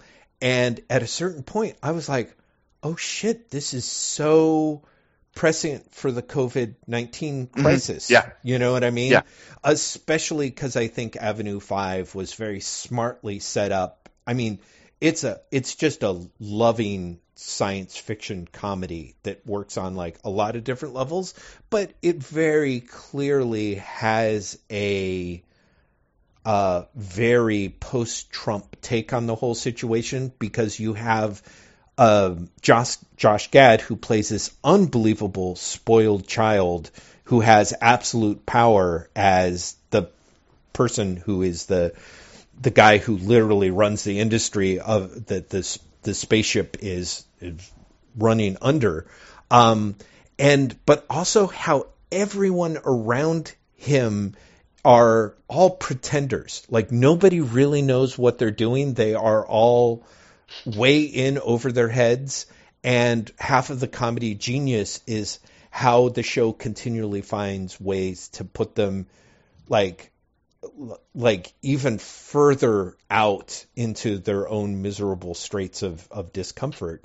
But there was a certain point, and admittedly, maybe the pot was helping, where I was like, oh my God, this is just like seeing the COVID-19 crisis just totally emerge. Like, people are going to die, and the person in charge is literally trying to figure out how to illuminate the shit that is circling the spaceship so that it looks like, It's I can't wait for you to get to the end of the season, first of all.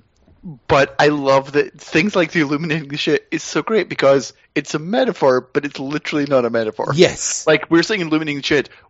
For those who haven't seen the show, it's literally shit. The ship is so big that when they accidentally jettison lots of human waste, it forms a ring that orbits the shit. And they get so upset seeing it that they decide that if they shine pretty lights on it, everyone will go, oh, it's beautiful. Yes. Yeah. Which is, yeah. So and then, so have you got to the episode where they actually illuminate it or not? Because that's all one episode, right? Yes, that is.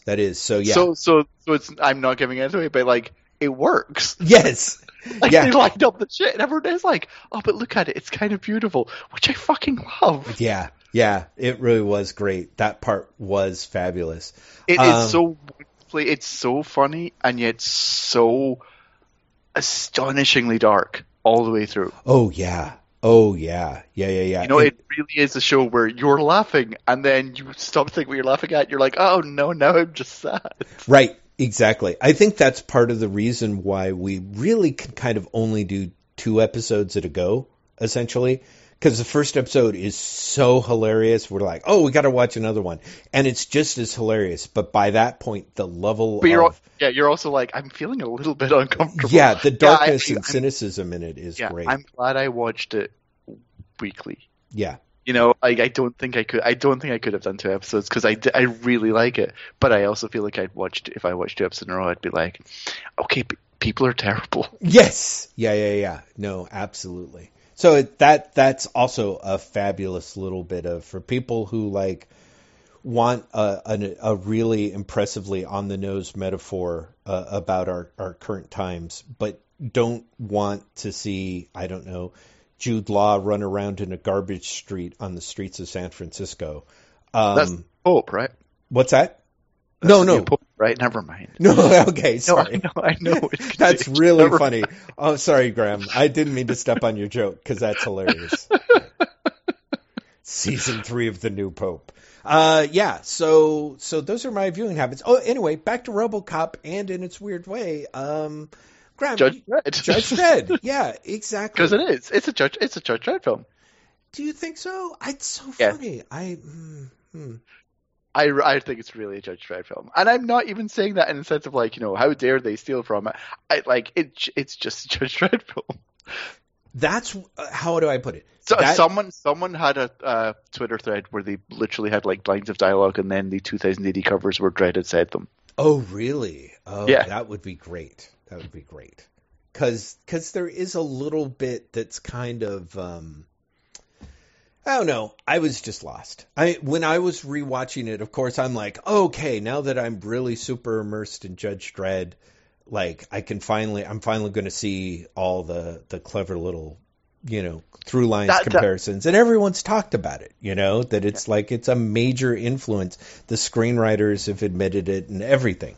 And then I watched it and I was like, yeah, sure. Yeah, but it's not. No, I really think it is. That said, I haven't seen RoboCop in at least 2 decades. Mm-hmm. Mm-hmm. You know, I mean, probably longer, probably shit. When did RoboCop come out? RoboCop, Jesus, came out in 87. 89? I want to 87. say 87. Yeah. So I mean, I saw it on. I guess it would have been VHS. It wouldn't even be DVD. Mm-hmm. Mm-hmm. You know, like when it came out videos, it was my point. Right. Yeah, I haven't seen it since, but I remember even at the time just being like, "It's just try it." Right. Yeah. I that was something else I read this week, which is Case Files 14. Ooh, you bastard! Just because honestly, I was just. It's 2 things. One, I was just so excited after The Last Rock, and 2, I have it. Like I have it in print. Ooh, that's nice. And so it was like, well, why not? I've also been talking about weird things to reread in print. Justice League, the Detroit era, which is the hardcover collection of all the Detroit League. Yeah. I have to say, Graham, that stuff A has not aged well, right? At all, and B, I love it even more because of that. I was about to say, I mean, that's one of the funny things about this episode. I mean, about our podcast is. Literally any other person on the planet saying like, hey, you know what I read? Justice League, the Detroit era. But from you, I'm like, well, of course. Exactly. And of course you loved it. Yeah, exactly. Because it's weirdly my shit. Yeah, I get it. Like it shouldn't be, but it really is. Yeah. It's B/maybe C grade comics, and yet I read them at exactly the right age. I get to it now and I'm like, oh man, look at this entirely generic George Tuska fill-in art. Oh man. Fuck, great. Yeah. Oh man, Luke McDonald comes on and he's just like, he's not nailing that page at all. And you know, it's really that, right? Like, you know, he could have staged that so much better. Exactly. Look how rushed he was on this page. This is fucking great. Yep. Or DeMatteis takes over like 6 issues before the end, and clearly does not give a shit about what Conway was doing. That's great. In such a great way that you're like, oh, look at the complete break and everything that Conway was trying to do. It's so great. Like, I'm so glad I was getting invested in all these subplots that will never be fucking mentioned again. This is great. I'm so glad this plot has turned into like, I am James DeMatteis and I've not worked out I write funny yet, and so I'm going to do like the weird spiritual mysticism bullshit. Love it. Yes, in Justice League Detroit, no less. That's just going to be awesome. Well, so you haven't read this stuff? No. And Jeff, I never give you homework. You give me homework in this podcast all the time. I never give you homework, but I'm going to now. Reads Conway's last issue and DeMatteis' first issue. Because Conway is setting up, Zatanna has discovered a cult of this like mystical leader who's clearly a villain. And it ends with like her getting like kidnapped or defeated or something. And like Conway's clearly setting up like she has to be saved. Right? And DeMatteis comes on with what can only be described as trademark DeMatteis mysticism bullshit. Because I mean, you've read his Defenders, right? Oh, of course, yeah. No. You know exactly what I'm talking about. Yeah. Very clearly has a like, I'm really trying to get to the soul of humanity, and it reads terribly. So he does that with Justice League Detroit. See, that's where I'm like, oh my god! Like, yes, right. It 100% does not work. 100% does not work, and it's all the better for it. Of course. Yeah, I mean that's that. Oof! Isn't Don Heck does some start art for that, right? Or no? Is he? No, it's Tuska. Don Heck does Justice League before that era. Oh, okay. He does like the like about 6 issues in the middle of like maybe like 210 through 220, somewhere in there. Maybe I'm getting confused because didn't he draw like Steel series or something like that? Is that part of what's getting me did the original off? Steel series? Yeah. Maybe that's why I'm like, no, Graham. I totally remembered like very undynamic Don Heck drawings of. Oh wait, it's probably the actual Steel series. Never mind. Yeah, no. That's got to be added to DC Universe at some point. They've got to be like, do you want this like really forgotten shit from the 70s? We're giving you black magic, but what if we give you Steel the Indestructible Man? You know, one of the things that bums me out about DC Universe is sort of looking at stuff, and this sort of comes up in Marvel Universe, is the stuff that will never be there because it was licensed work that is expired. Like, I know. Oh God! I mean, it's never going to show up. But if Rom or Mike are not showed up in Marvel Unlimited, I'd lose my mind. Well, of course you would. You'd totally lose your shit. And by the same token, if Atari Force showed up on DC Universe, we'd both lose our minds. And even though because of Black Magic and Wanted, which I didn't read as a kid, but they were in the ads for the books that I was reading. And sure, I tweeted like, because of how things happened this week, there were like two Michael Kaluta covers, like which was great. Like, I'm like, man, that never happened in the actual newsstand. But I just had this sudden pang of like, oh, I want to read those DC Shadow stories from the 70s, like when it was Denny O'Neil and Kaluta. Actually on there? They're not. I think I want to say the Batman issues are on there. Are they? Interesting. Yeah. Okay, I'll have to look for that which makes sense. But I think the Shadow series, I want to say when Dynamite got the license, I think they reprinted those in a trade, maybe. Yeah. All I know is I think Doc Savage is on DC Universe. Really weirdly. No, really. Well, but the '90s one, right? Not. Yeah. No, I'm looking to see if Doc Savage really is on here. If I'm imagining, I thought I saw that as well, which was kind of mind blowing. Yeah, Doc Savage. The 2010 series of Doc Savage is on there. Yeah, which is just nuts. Yeah. Yeah, very, very strange, right? So part of me would love to see those Shadow comics from the 70s. I mean, honestly, there's a lot of decent Shadow stuff that that like if it's not being, not reprinted because they lost the license, I think didn't Gerard Jones do like a long run with Eduardo Barreto? Yeah. For the Shadows? Okay, here's my Gerard Jones thing. I have long been of the theory that like we'll just never see that shit. Right. Because they don't want to give him the royalties. Right. But they've announced a second omnibus of Justice League International for later this year, which has like half of his Justice League Europe run in it. Right. So maybe they're softening on that? Maybe. Well, it was a big surprise when I saw that. Because if you look right now, Justice League Europe on DC Universe has all of the issues before his run, and then it just stops. Right. Despite the fact like it crosses over into the Justice League International issues, which are there. Wow. Yeah. Yeah, so I just assumed because they don't have any of his Green Lantern issues, which were once available digitally. Yeah, like, I bought his Green Lantern stuff on Comixology before his conviction, and then literally they disappeared. No, they pulled them. Yeah. Oh, yes. I've never known them to do that before. That's crazy. Mm-hmm. Wow. Huh. Yeah. So, well, I mean, there is arguably a case to be made that the man's in prison, so it's not really like, so he gets, he's able to buy more soap or whatever nightmarish conditions are happening in prison these days.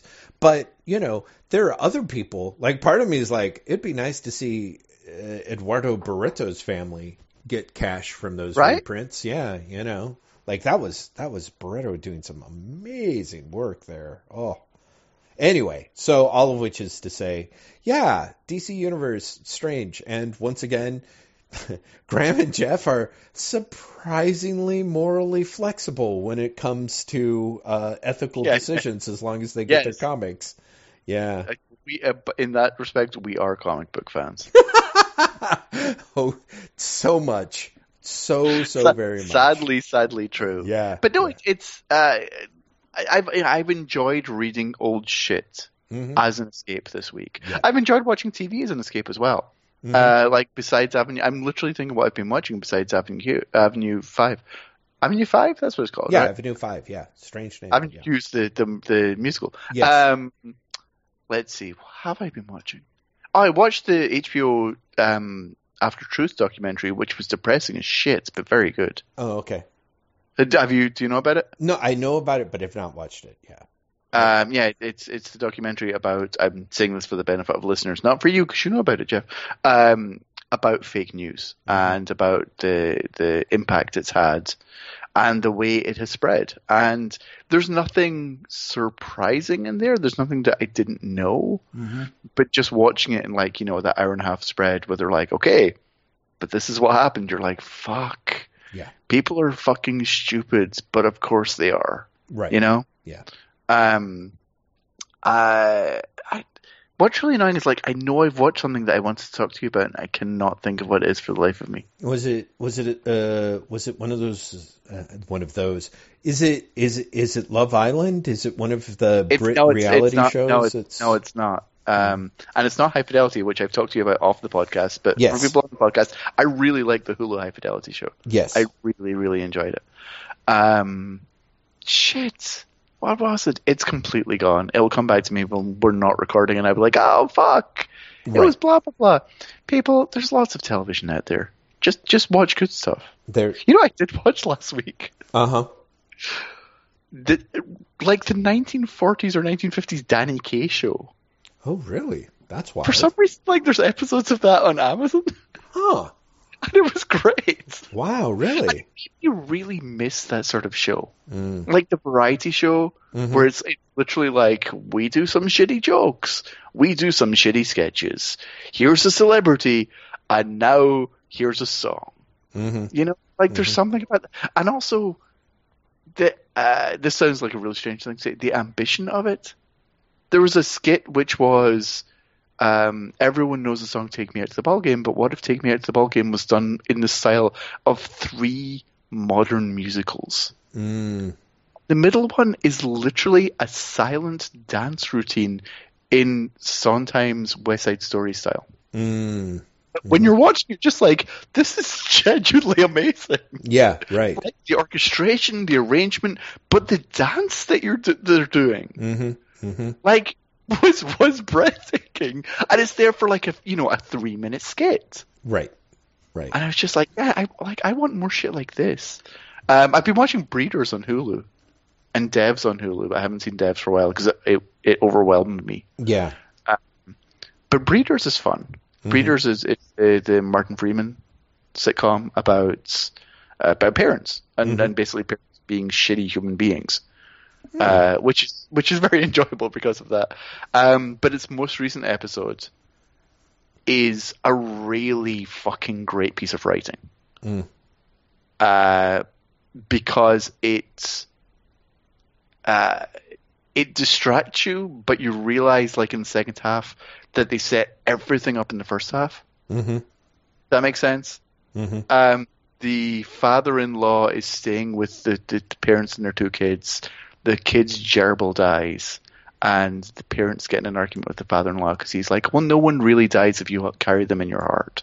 And at the same time, the mother calls her father by his name, not dad or anything like that. And the son, the kid, is now calling his dad by his name as opposed to dad, which he finds annoying.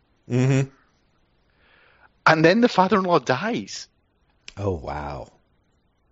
Like, he's in a car accident and he just dies. And you realize that the kids are now going, well, he's not dead. Because he's in our hearts. And Martin Freeman's character has to deal with this, while at the same time his kid is refusing to call him dad. Oof. And like, he's dealing with that loss as well. Wow. This is really fucking smart. Like, this is really well done. Yeah, that's really clever. Wow. Yeah, it's been a fun show until now, but like this most recent episode in particular, is just like an incredibly good piece of writing. God, I can't remember the other thing was. It will come back to me, or it won't. I appreciate you covering all your bases there. Yeah. Are you also going nuts in this time of social distancing, Jeff? Yes, absolutely. In which way do you mean, however? No,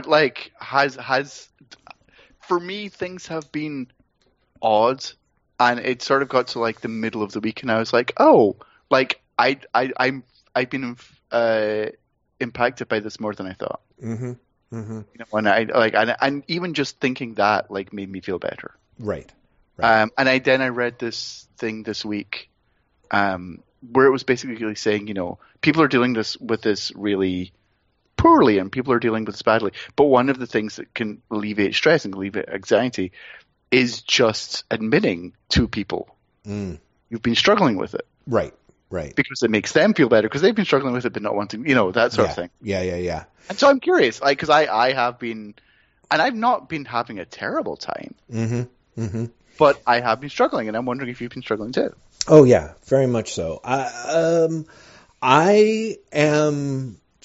have just been perennially exhausted.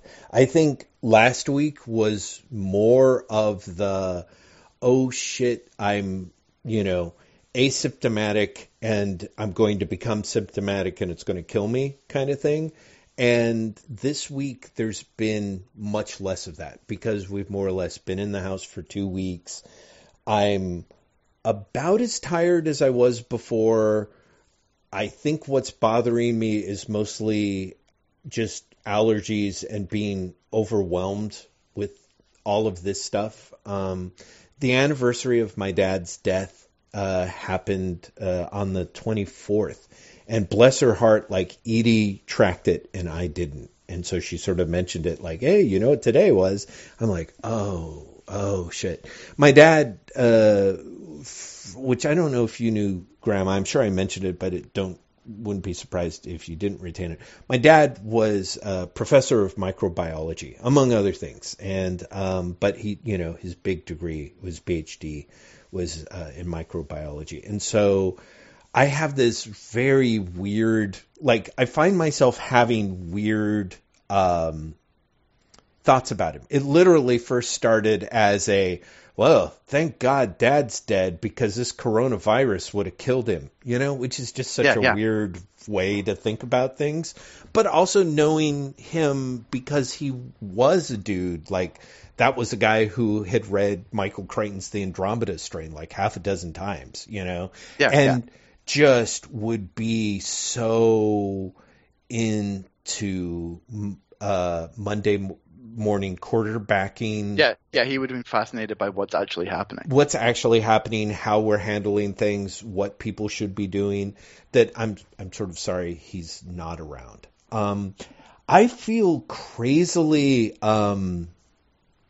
like, again, just exhausted for a lot of the day, but time is just, there's this weird Groundhog Day like feeling. You know what I mean? Like earlier this week, I think it was like Wednesday. Mm-hmm. Chloe's like, I thought it was Friday, and then I realized it's not Friday. Mm-hmm. And then she goes, but Friday doesn't mean anything anymore. Yes, exactly. It literally doesn't. Like, part of me is really glad that I've had a day today where I didn't have to log on and work remotely.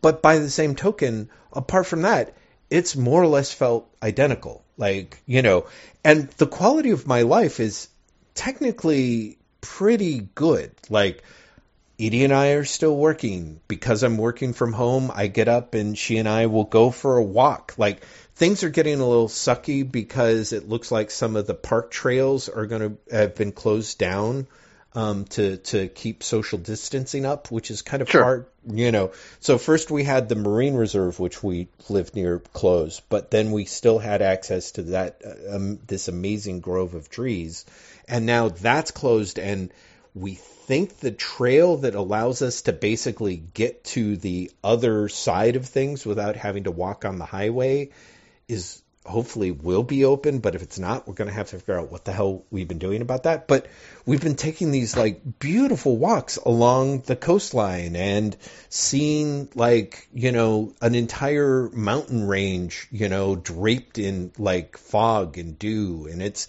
just all, and I've been enjoying you just tweet photographs every now and again now. Oh, good. Yeah, you saw those. Yeah, I'm glad. They don't get a lot of response per se, so I'm like, I'm just going to do it anyway, But yeah, it's like that stuff from our walks, and it's just really beautiful. And then I work from home. I'm able to work. Work has mostly been pretty quiet, but I managed to get everyone, help make that transition so people are there. So it's all technically the quality of my life is not bad.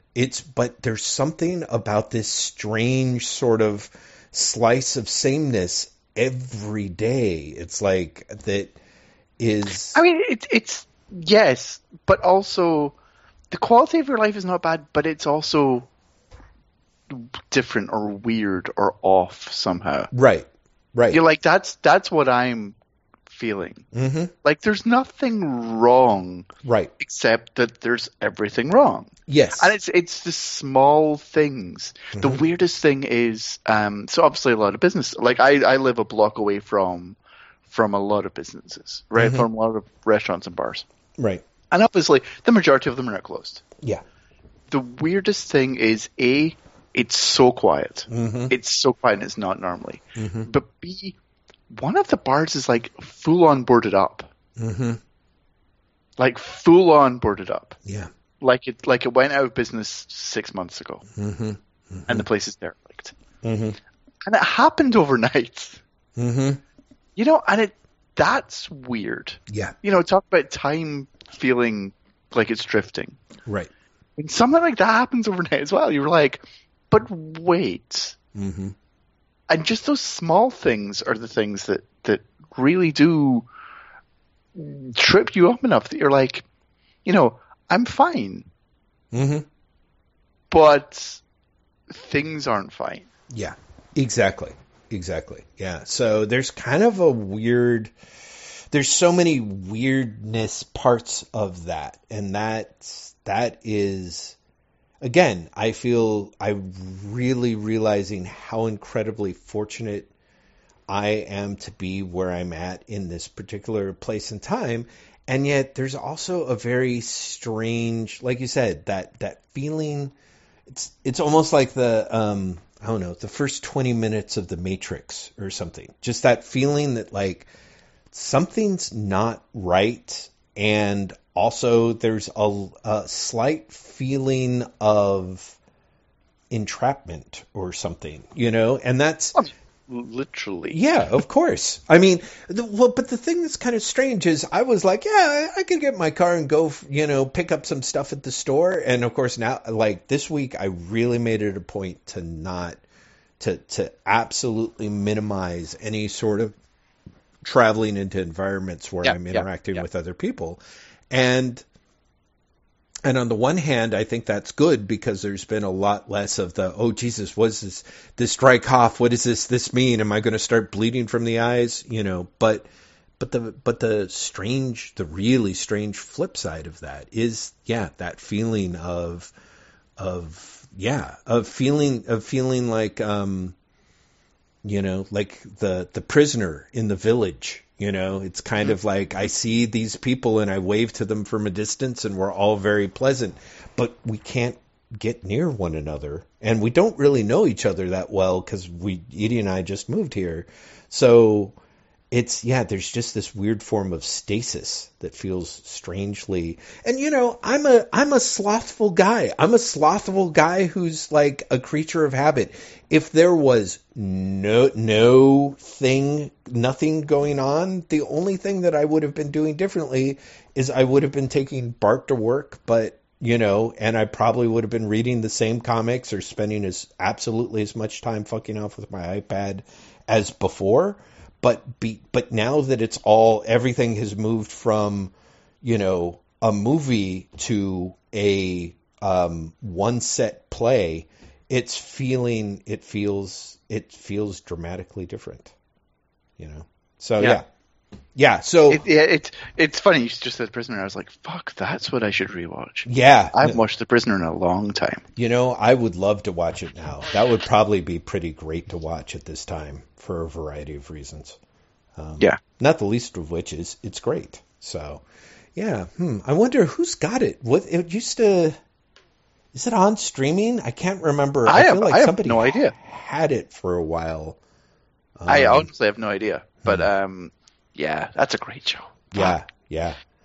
So, Graham McMillan, thank you for asking. Thank you for saying that you've not been doing well. I too have not been doing well, although I feel weirdly I feel we're both doing fine. Yes, right. Because you say you're not doing well, but at the same time, like, people are doing badly. Yes. We both still have jobs. Right. Right. We're both still working. We're both still healthy. Yeah. Absolutely. In the grand scheme of things, we're fine. We're doing great. But on the other hand, in terms of everything about the news is so genuinely depressing for a lot of the stuff that we talked about in the first hour. This idea of like things are changing. We have no control over how they're going to change. And frankly, most of the people in charge are not. It's got a kind of. That's where it is. The personal, like if I didn't have access to the news or didn't look at the news, and to be honest, I've been trying to minimize that, but I did have a few moments of just genuine, like, pity and awe for your ability to retain your sanity, considering how much of your job is looking at what's going on in the world. It's been hard. Yeah. It's like, I can't lie. It's been hard. Mm-hmm. And because I really do it for the Wired thing that runs on like, it runs on Saturdays, but my deadline is Thursday. Mm-hmm. And Thursday is such a weird day for me because like I basically research it, on and off Monday, Tuesday, Wednesday. And then Thursday, from waking up to, like, I try and get in by 9 a.m. for various reasons. It didn't always used to be the case, but I try and get in really early on Thursdays now. And it's so weird because in order to finish it off, I basically spend a long time doing like a relatively deep dive into the news. Right. And on the one hand, if you want to know what's going on in the world, ask me on Thursday morning because I'll know. Right. But on the other hand, it's generally the day where I feel slightly insane and also slightly sick of people. I bet. Because it's like, now I know just a bit too much about how shitty people have been. It's a weird thing. Mm-hmm. But, I know what's going on. Yeah, but like I said, I kind of have that. You don't have the luxury of not. Yeah, of not. And there are times where this last couple of weeks where that does feel like a genuine luxury, So yeah. It's strange. There are times where I want to. I mean, the flip side of that is pretty much from Thursday through Sunday. Theoretically, I could not. Mm-hmm. But honestly, like Saturday and Sunday, I wake up and I read the news. Mm-hmm. Mm-hmm. It's just it's what I do. Mm-hmm. Mm-hmm. And I'm not sure it's necessarily healthy, but it is what I do. Yeah. I am aware, and that sums up a lot about these times. I think I don't mean that in any sort of hopefully it doesn't come off as glib, but I mean no, that's fine. Yeah, just fine. Just be like that. I just mean like I totally know. Yeah. It's like it's like it's not healthy, but I'm doing it anyway. I say as I open Twitter for the 15th time. Yeah, I do have to say, like, I think I said this on the podcast. I definitely told you, like, about a month ago, 3 weeks ago. Mm-hmm. Like, I was just done with Twitter. Mm-hmm. Like, Twitter really did seem 100% like a cesspool. But again, because I do this thing for Wired, I have to look at Twitter. Right. And it was like, we kind of fucking deserve all this disaster. Like we cannot get out of our own way. Mm-hmm. We will persistently create problems and complaints and we said this is going to get very dark because I've said this to Chloe, and Chloe's like, that's a bit too dark. We consistently, I think you and I have even done this in the podcast, like finish the year and being like, this is the year. Yeah. Right. That things are going to fucking turn around. And it consistently gets worse. Yep. And it feels genuinely darkly hilarious to me. Mm-hmm. That we finished last year and you and me were like, oh, but come on. Like, it's got to get better in 2020, right? And then it's like, what about a fucking pandemic? Yeah. What about a fucking pandemic? It's going to kill millions. Actually, what's funny is, so I feel, because you and I talked about this, I think my feeling was a little bit different. Like 2016, 2017, 2018, those were all years where I finished it being like, thank God that's year's over. I can't handle anymore. Like basically the next year has got to be better than this. And yes. And 2019 was actually the first year where I did not. Your 2019 was not horrendous. Well, I mean, that was part of it. But, I think part of it was, and this is where the irony really kicks in, is I was like, yeah, you know what? I'm through being a big old baby about it, like 2019, like I'm a hardened warrior, like 2020, go ahead, try and shit on me. And then 2020, I will. Right. Like, oh, challenge accepted, my friend. Guess what? It's not even April yet, and it's just like, oh, that was a huge mistake on my part. So yeah. A funny story. Yeah, exactly. Thanks. So you're to blame is what you're saying. Yes. In case people were looking for a scapegoat, good news. It's me, and you know where to find me. So. Oh my God, that's such a great segue for me to be like, you can find him. Jeff has a Twitter at Lazy Bastard. Do it! Now's the time, Graham. You're a genius. Oh, Lord. That segue is on a platter. And actually, this is the time where normally I'm like, we're doing a podcast. I've got to look at the calendar. Yeah. How is that? I think this. Next week would be the first one of April. Right. And so we in fact, Jeff, you have already taken care of this. Do you know this? You have. We are doing one next week. Yes. That's it. That's what we're doing. We will be back with a Wait What next week. Before then, I have to tell you that you are going to find show notes for this episode at waitwhatpodcast.com. And because it's Jeff doing it, it won't be quote-unquote sometime Monday. He'll get them up at the same time he gets the episode up, because that's the motherfucker he is. He is on top of his shit. Jeff Lester, ladies and gentlemen, except no substitutes, by which I mean me doing drop. Just saying. We have Instagram that I said I'd going to do something on, and that didn't happen, but I was too busy calling DC and Marvel. Yeah. That's Instagram.com/waitwhatpods. We are on Tumblr, waitwhatpod.tumblr.com. We have a Twitter account at waitwhatpodcast. Jeff has a Twitter account at lazybastard at LAZYBASTID. And I have a Twitter account at Graham M at GRAEMEM. And we are a Patreon-supported podcast. Mr. Jeff Lester, do your thing. Yes. Well, my thing is basically thanking you guys for doing your thing, which is listening to us. It manages to keep us inspired and connected. I have to say that I really was afraid that this set today was going to roll around, and Graham and I was basically going to have to be discussing various situations that happened to me while replaying Grand Theft Auto San Andreas on my iPad. I'm so glad that I did not have to resort to that. And whereas I feel bad that we missed that.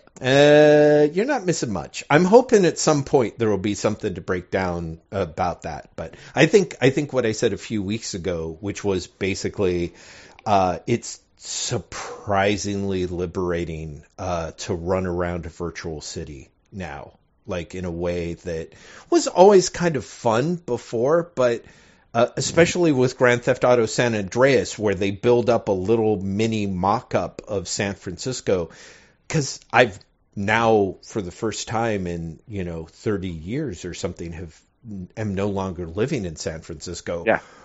So sheltering in place, plus not being in that city, being able to run around as a protagonist with like 2 submachine guns wearing his underwear on his head is just seems natural. It does. It feels like the wish fulfillment. It's my secret dreams come true, presented on the screen, which is great. Anyway, because you guys listen to us and give us really amazing, super sharp and smart feedback, be it on Twitter or the Patreon page or over on our Wait What podcast page. I definitely know that I am a better, smarter person as a result of that. And I should also mention that the people at Patreon who throw us a little bit of their hard-earned dosh have also made me a much more informed reader. I have now made it through 13 years of Judge Dredd, and what an amazing, wild ride that is. To say nothing of the first 416 issues. Did we ever figure out how many years that was of the Fantastic Four that we read over the course of those 50 episodes, Graham? It's basically 30 years, right? Like 63 to 93 or something like that? Beyond that, like 96 maybe? Was it 96? No, because it ends before Heroes. Oh, is Heroes Reborn 96? Yeah, wasn't it? It must have been, because it was after like the market crashes in 94, more or less. The Image guys leave in like 92, 93. Anyway, 30 years is Fantastic Four, which really comes in handy when it's time to raise a dismissive eyebrow at I don't know, Galactus storylines. I'm not sure where I was going with that. Graham, I have to say, did you like that first trade of Doctor Doom as much as you seems? Yeah, I do really like it. I do really like it. Yeah.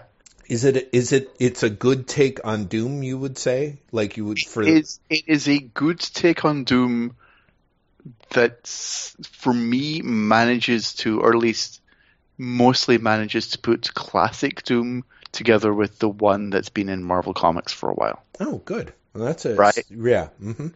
Mm-hmm. Where they did try to redeem him, but also like give him depth that honestly I'm not sure I want to see in Doom. I know, right? Yeah.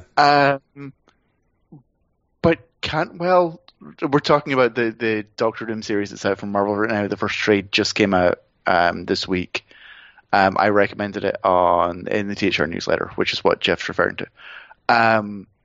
Cantwell, I think, understands like how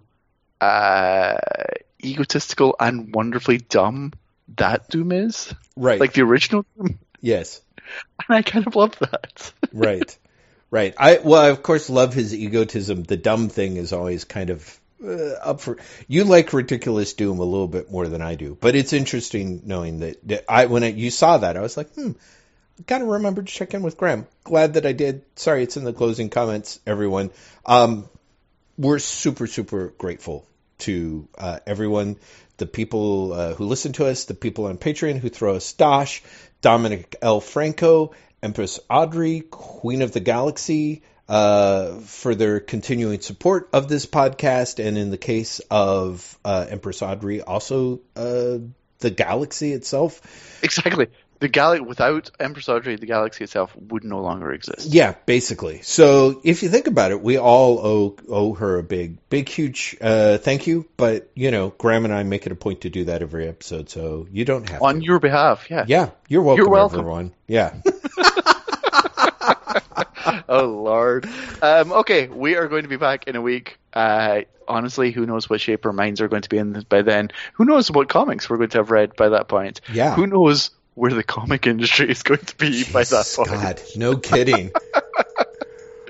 On that apocalyptic note, before I do the bye at the end, be safe, stay inside, wash your hands, don't do anything dumb, don't run into supermarkets and start licking everyone. That would be really bad. I really thought Jeff was going to say something, and he didn't. He's completely silent. I'm like... No, that's fine. That's going forward, Graham? Or is that is there a statute of limitations on that? It's such a rapidly changing situation. At least for the foreseeable. Okay. I'm going to institute, let's just say, at least for the next 6 months. Okay. Agreed? Okay. I will do my best to live up to that. Yeah, well, you especially. I mean, we all know about you. Hey, Jeff. Yes, Graham. Bye!